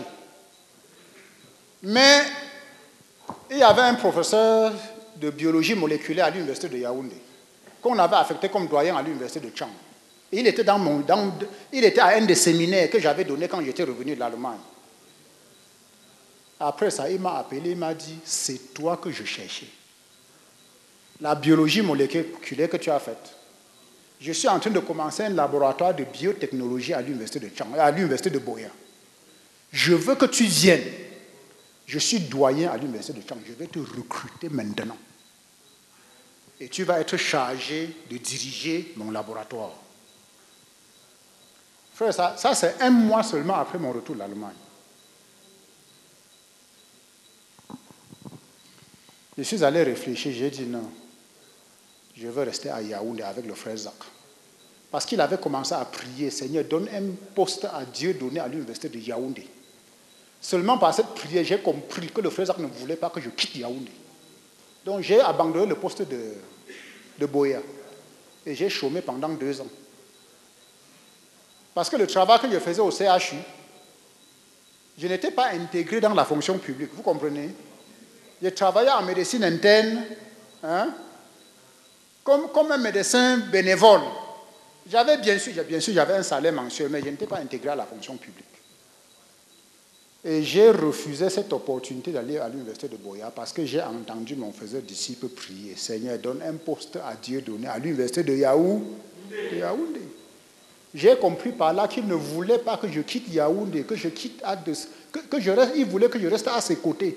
Donc j'ai abandonné le poste de l'université de Boya. J'ai jonglé le professeur Titanji comme ça, au point où j'ai même eu beaucoup de problèmes avec lui pendant plusieurs années. Et je suis resté à Yaoundé jusqu'à ce que mon faiseur disciple était en train de prier. En août 1999, j'ai obtenu un poste à l'université de...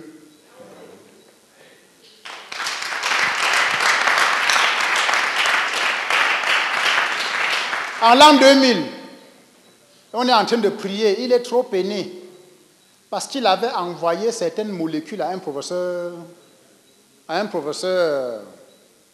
américain. Et le professeur là a détourné les composés.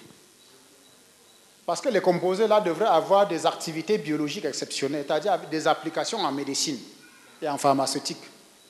Il a envoyé les composés. Le type n'a plus jamais, un professeur d'université aux États-Unis, un Américain, il n'a plus jamais répondu à ses lettres. Il écrit, le type ne répond plus jamais. Après un certain temps, il a même appris que le type a démissionné de l'université pour aller commencer une entreprise. Probablement avec les composés du frère. Quand il nous a partagé ça, j'étais très mal. C'était en 2000. Alors j'ai dit non, frère Zach, ça... est-ce que tu me permets d'aller faire un deuxième doctorat en sciences pharmaceutiques pour m'occuper de la valorisation des composés que tu synthétises et que tu isoles des produits naturels? Il m'a regardé pendant un certain temps. Il m'a dit oui. Cherche une opportunité. Là où tu peux te convertir et aller travailler en pharmacie sur le développement des médicaments. Il lui a dit, mais parce que tout ce que tu es en train de travailler pour Dieu, parce qu'en ce moment, il avait commencé déjà à vendre certaines molécules qu'il isolait aux sociétés pharmaceutiques. Et il mettait l'argent dans l'évangile. Vous connaissez, vous avez lu de ses lèvres, n'est-ce pas? Que son argent de toutes les sources, même les Galates 6 et autres, il donnait à Dieu. En ce moment-là, je pense qu'il était à 90%. Il dit, mais tu ne peux pas être en train de travailler avec toutes les révélations que Dieu t'a données pour que certains bandits s'en accaparent pour aller promouvoir le monde.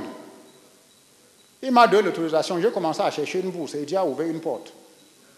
Un professeur de l'université de Valence en Espagne, professeur Rios, il m'a accepté dans son laboratoire. Donc je suis allé là-bas encore faire 2 ans. Pour revenir avec un autre doctorat maintenant en pharmacie. Mais pas pour vendre des médicaments.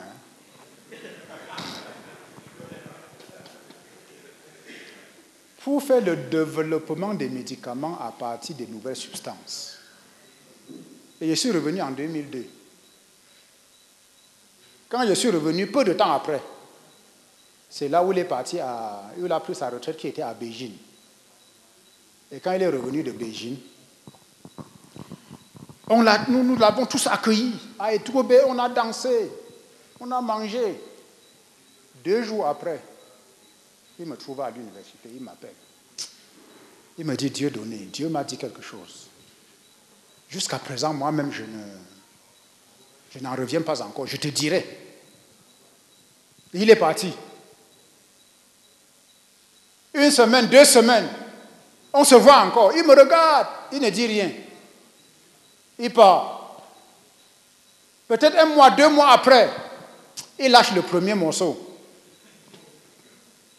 Il me dit, Dieu donné, parmi les choses que Dieu m'a dites pendant que j'étais en Chine, il a dit que comme j'ai été fidèle à le servir avec mes titres académiques, avec mes recherches scientifiques et avec tout ce que je fais sur le plan académique, à partir d'aujourd'hui, Dieu considère que la science pour la conquête du monde est un département spirituel dans notre ministère, comme le bourg-ministre. Wow!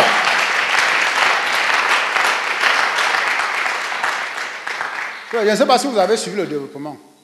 Au départ, en tant qu'un homme, vous voyez, il n'a pas compartimentalisé sa vie. Tout ce qu'il était et tout ce qu'il avait, pour lui, c'était pour le Seigneur Jésus-Christ. Même son travail à l'université, c'était pour promouvoir les intérêts de Christ. Il le faisait juste comme un enfant de Dieu qui est totalement consacré à Dieu. Vous comprenez? Lui-même, il n'avait pas en vue. Donc le département Wokonko, ça n'est pas un département parce que le frère Zach était un homme de science. Ce n'est pas ça. Il y a beaucoup d'hommes de science dans le monde qui sont des pasteurs. Ils pourraient imiter en disant que comme je suis un docteur ou comme j'ai un doctorat d'université, on doit avoir un département scientifique dans notre œuvre. Mais pour nous, c'est différent. Il a prié pour sa vie académique, pour ses recherches scientifiques, pour les applications de ses recherches scientifiques, juste en tant qu'un enfant de Dieu qui a consacré tout ce qu'il a et tout ce qu'il est au Seigneur Jésus-Christ. Et même au moment où il me donne pour que je prie pour lui, parce qu'il sait que chaque domaine de sa vie, c'est Dieu qui règne. Donc ce n'est qu'en 2002 que Dieu lui dit expressément que parce que tu as fait ceci, parce que tu as été fidèle, parce que tout ce que tu es sur le plan académique, parce que tous tes titres académiques, parce que tous tes travaux de recherche, tu les as faits pour moi à partir d'aujourd'hui. Dans notre œuvre, dans notre ministère que je t'ai confié, il y a un département spirituel appelé World Conquest Science. C'est en 2002, quand il revient de Beijing, qu'il me dit ça. Et ce jour-là, il a lâché seulement ça. Donc c'est à partir de ce jour qu'au lieu que je mette, on me demandait quel est ton domaine spirituel que je porte, je mettais comme il avait écrit, ZTF Scientific Coworkers and World Conquest. C'est à partir de 2002 que nous avons eu le thème World Conquest Science, qui est la terminologie que Dieu lui-même lui avait donnée dans ce message. Et il m'avait pas lâché le deuxième morceau. C'est maintenant quelques temps plus tard, on se retrouve encore, il me dit que Dieu, c'est Dieu qui connaît comment il fait ces choses. Dieu m'a dit que nous devons travailler et produire des résultats scientifiques exceptionnels et obtenir le prix Nobel pour porter le nom du Seigneur Jésus-Christ à la une de la science. Et il m'a dit, mais quelque chose qui m'a beaucoup intrigué dans ce message, c'est que Dieu a dit mon nom et il a dit ton nom, jamais Dieu donné. Frère, je ne suis pas le premier de ces étudiants. J'ai même cru en quelle année? En 1992. Seulement l'église de Yaoundé avait déjà plus de 1000 personnes.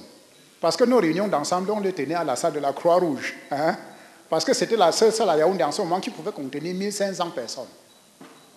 Avant que je ne vienne dans la vie du frère Zach, il avait formé déjà des personnes qui étaient déjà des maîtres de conférences, des professeurs d'université, certaines des croyants, certaines des non-croyants. Vous comprenez maintenant quel est son embarras, que lui-même est surpris, que dans ce message que Dieu lui donne concernant le prix Nobel, le fait qu'on doit porter le nom du Seigneur Jésus à la une de la science, lui-même me dit qu'il est surpris, que Dieu ait dit son nom et mon nom. Donc Dieu lui a dit, toi, et Dieu donnait jamais, je m'attends à ce que vous fassiez la recherche de haut niveau et que vous obteniez le prix Nobel pour porter le nom du Seigneur Jésus-Christ à la une de la science. Donc c'est depuis ce jour-là, frère, qu'il a fait de moi un chef de département. En fait, lui, il appelait ça le directeur. C'est depuis ce 2002 que mon nom était entré dans sa liste de ceux qu'il appelle les directeurs dans notre ministère. C'est pour ça que j'ai commencé par vous dire qu'il faut confesser que la vie, c'est la faveur de Dieu. Frère, si tu connais comment te brancher à la faveur de Dieu.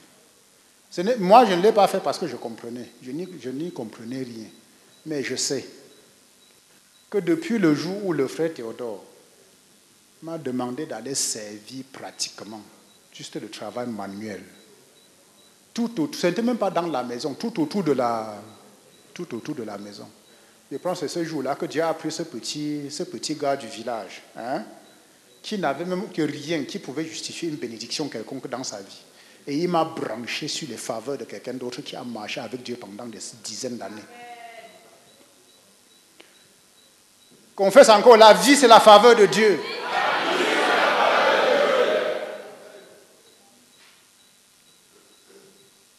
Peut-être, Dieu voit dans certains cœurs et il sait comment il peut les brancher à la bénédiction, comment il peut les brancher à la faveur.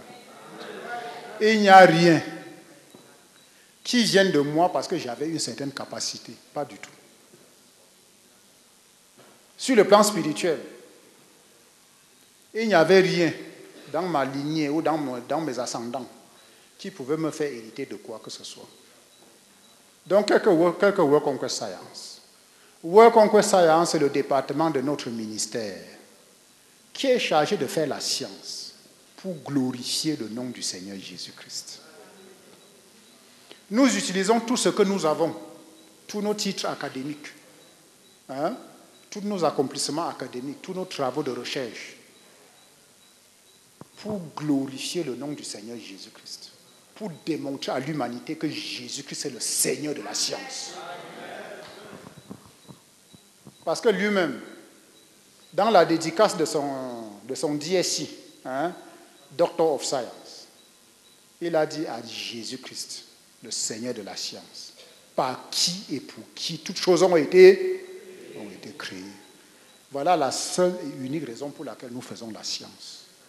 Frère, j'ai vécu pendant quelque temps avec la dichotomie. Parce que pour moi, je pensais que c'est un peu plus spirituel quand même de partir comme missionnaire. Cette histoire d'être à l'université et tu écris les formules bizarres au tableau. Ce n'est qu'à partir du moment où j'ai été convaincu que chacun de nous a un appel et que ce que Dieu voulait, comme le frère Jacques avait dit il y a des années, que Dieu veut que je sois un académicien pour le royaume, que j'ai eu la paix dans mon cœur. Amen.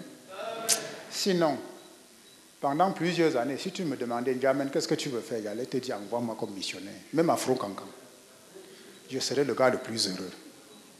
Je n'étais pas en train de dire que je vais partir comme missionnaire parce que je visais un pays européen.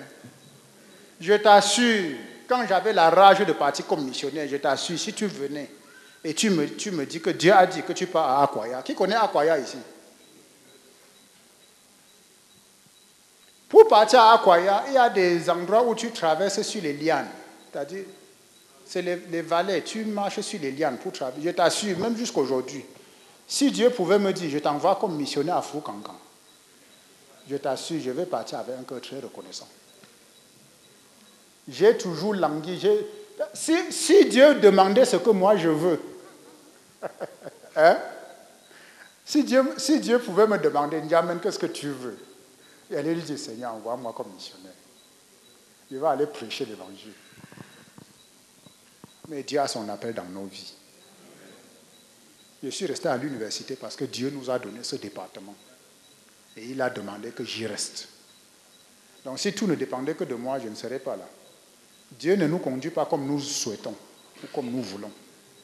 Laissez à moi, je serais parti au Nigeria avec le frère Théodore, en 1994. Donc même l'histoire de l'Allemagne ne serait même pas venue. Je serais parti avec lui au Nigeria pour le servir. Parce que le petit jeune homme qui avait suivi City Store pour le servir au Congo m'avait tellement fasciné. Je pense qu'il sera un de mes amis au ciel. Amen. Qui ici a les amis au ciel? Moi, j'ai mes amis au ciel. J'ai mes amis au ciel.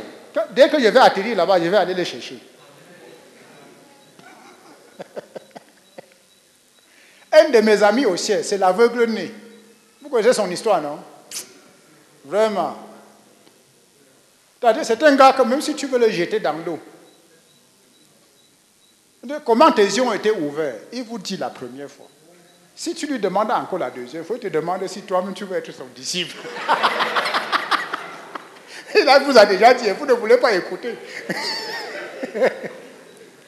Non, jusqu'à aujourd'hui, quand je lis la Bible, j'arrive sur le type là, je lui tire chapeau, vous voyez, non? C'est-à-dire, son zèle, il s'en fout de vous. Si tu n'es pas content pour sa foi en Christ, ça te regarde toi seul. Tu n'as qu'à aller te pendre. Ça, c'est un de mes amis au ciel. Un gars, quand je vais arriver là-bas, je vais aller le chercher. Alléluia. Dans Work Conquest Science, nous faisons la science pour promouvoir l'évangile. Vous voyez, pour résumer Work Conquest Science, j'ai l'habitude juste de dire c'est le débordement de la vie du frère Zach. Nous regardons comment il a fait avec la science et les titres académiques pour le royaume, hein? Et nous suivons la même chose. Frère, il y a des pays où le frère Zach ne pouvait pas entrer avec un passeport de missionnaire ou pasteur. Il est entré avec son passeport de professeur d'université. Mais pour aller faire des affaires du royaume. Hein? Il est parti avec la Libye, que je pars à une conférence scientifique. Alors qu'il partait pour s'enfermer. Il part à la conférence vraie, il part le premier jour. Et il restait une semaine pour affaiblir l'ennemi et prier pour que nos missionnaires viennent dans le pays. Mais il est parti avec la Libye d'être un professeur d'université.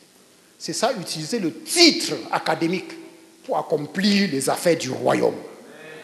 Ça fait partie de Work Conquest Science. Si nos diplômes, nos titres académiques, nos accomplissements et nos travaux scientifiques, ce n'est pas pour promouvoir l'œuvre de l'évangile, alors ce n'est pas Work Conquest Science. Donc les membres de World Conquest Alliance sont des personnes qui sont radicalement converties, qui sont consacrées au Seigneur Jésus-Christ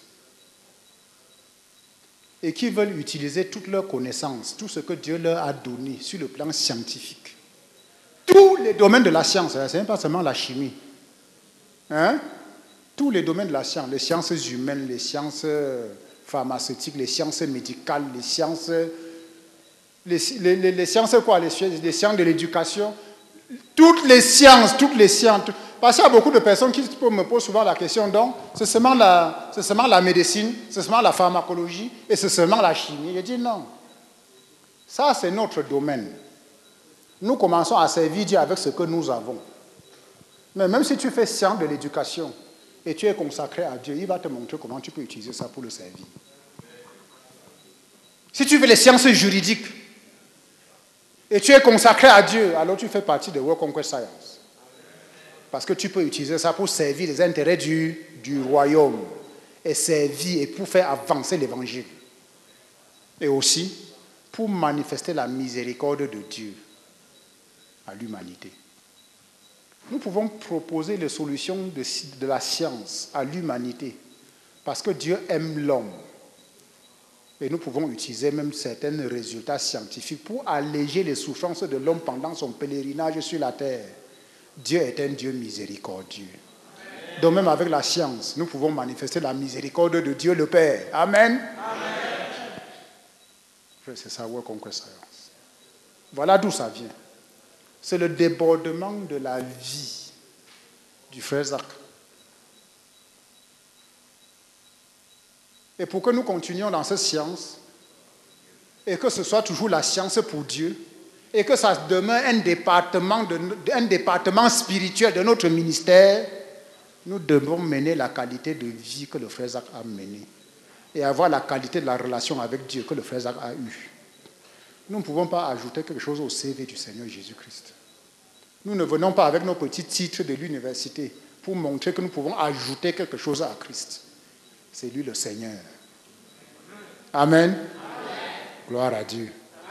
Donc le frère Zach, avant de partir, a produit plus de 160 articles scientifiques. Le monde n'a pas encore découvert.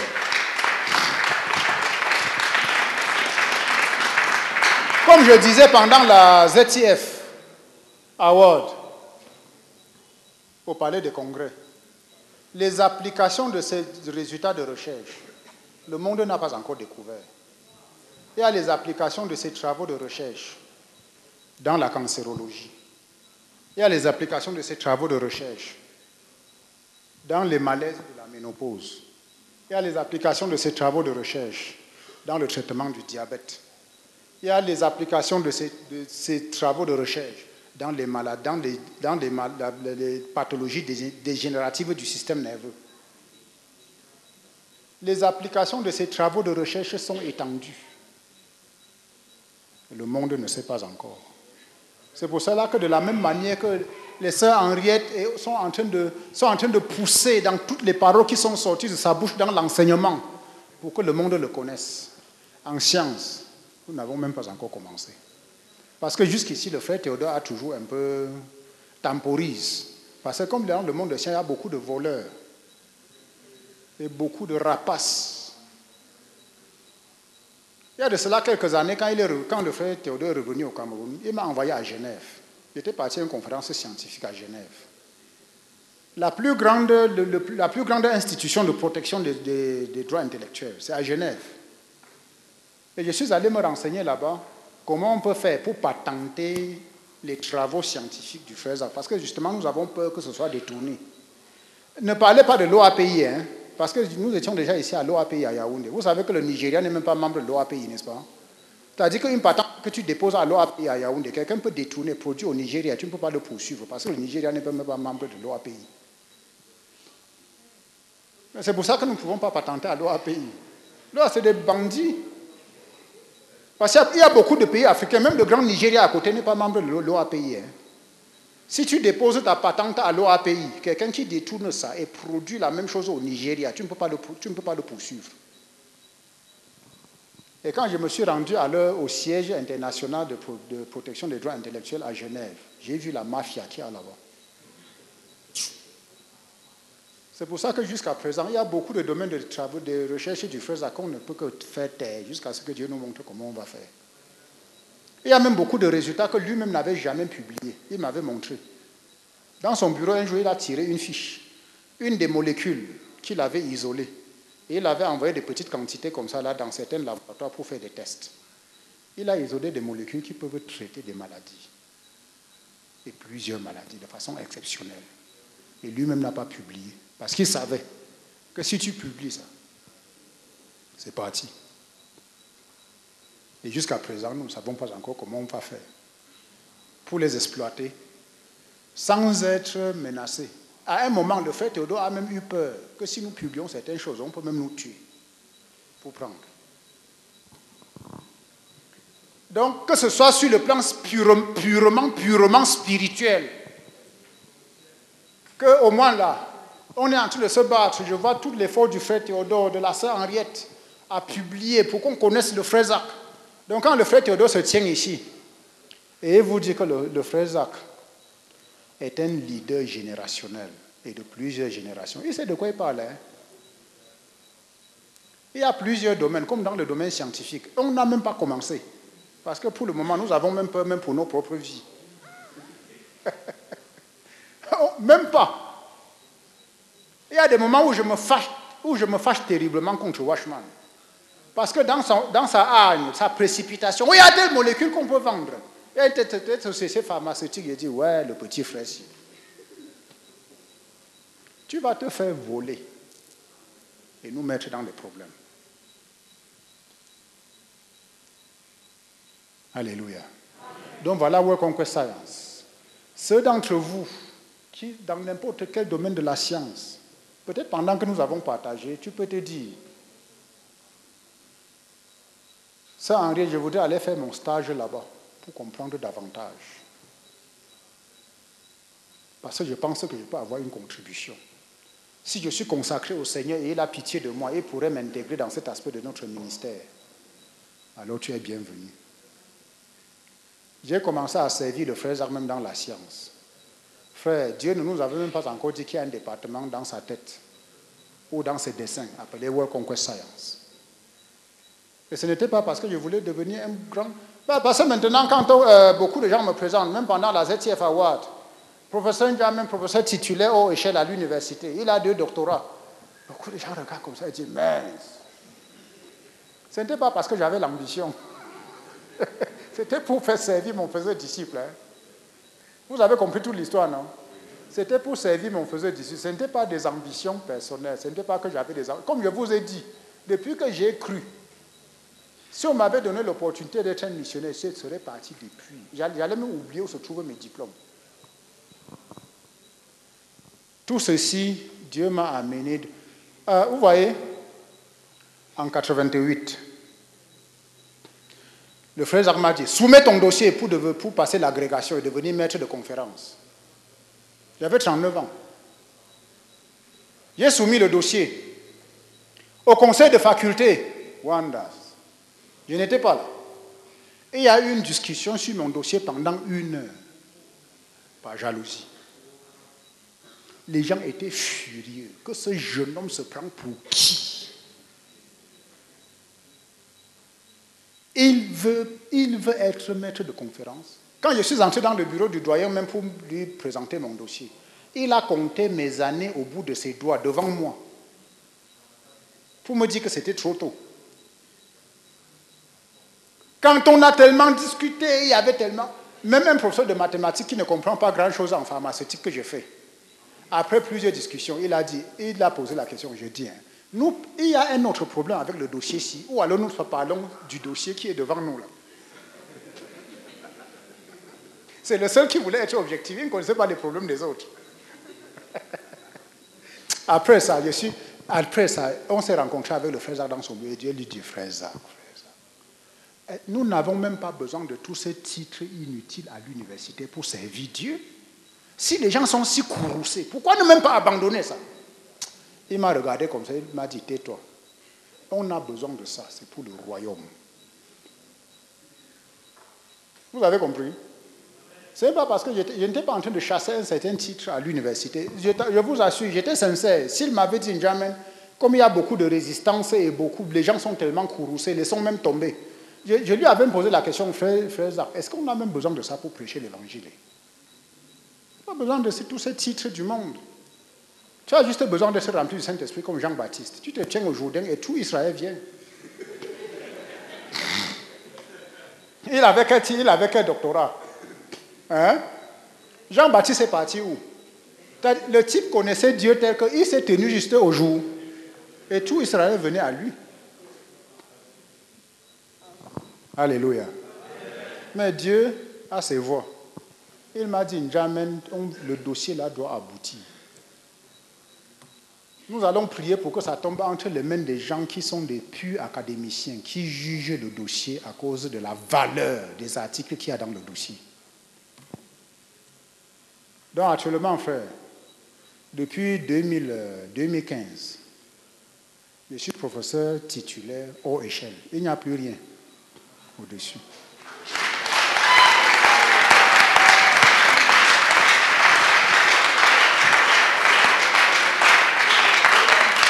Tout ce que nous sommes en train de faire, ma seule joie, c'est que quand nous allons arriver au ciel, voici mon rêve, je vais vous dire mon rêve. Mon rêve, c'est que quand on va arriver au ciel, et comme la Bible dit qu'il y a beaucoup de couronnes, les couronnes là-bas, qu'on appelle professeur Zacharias Tane Fomo, a gagné la plus grande couronne parce qu'il est un professeur de Dieu, que je sois derrière lui. Quand nous allons... Et la Bible dit même que non, les couronnes là, ce n'est pas pour nous, c'est pour aller déposer aux pieds du Seigneur Jésus-Christ. C'est seulement que ce jour-là, que je sois là, je suis en train d'écouter comment on attend le résultat. Non, vous autres, vous ne connaissez pas ce qu'on appelle le résultat du bac. Quand nous, on attendait le résultat du bac au lycée classique de Bafoussam, on commençait le résultat à minuit. C'est-à-dire le froid qu'il y avait sur la colline là-bas. Je veux aller au ciel et suivre le résultat comme on suivait le résultat du bac. Je suis là attendant qu'on attend le nom du frère Zach, parmi les grands hommes de science de Dieu. Comme ça, je vais dire non, là, d'autres, là, on a réussi. D'autres, là, on a réussi. Alléluia. Acclamons le Seigneur Jésus.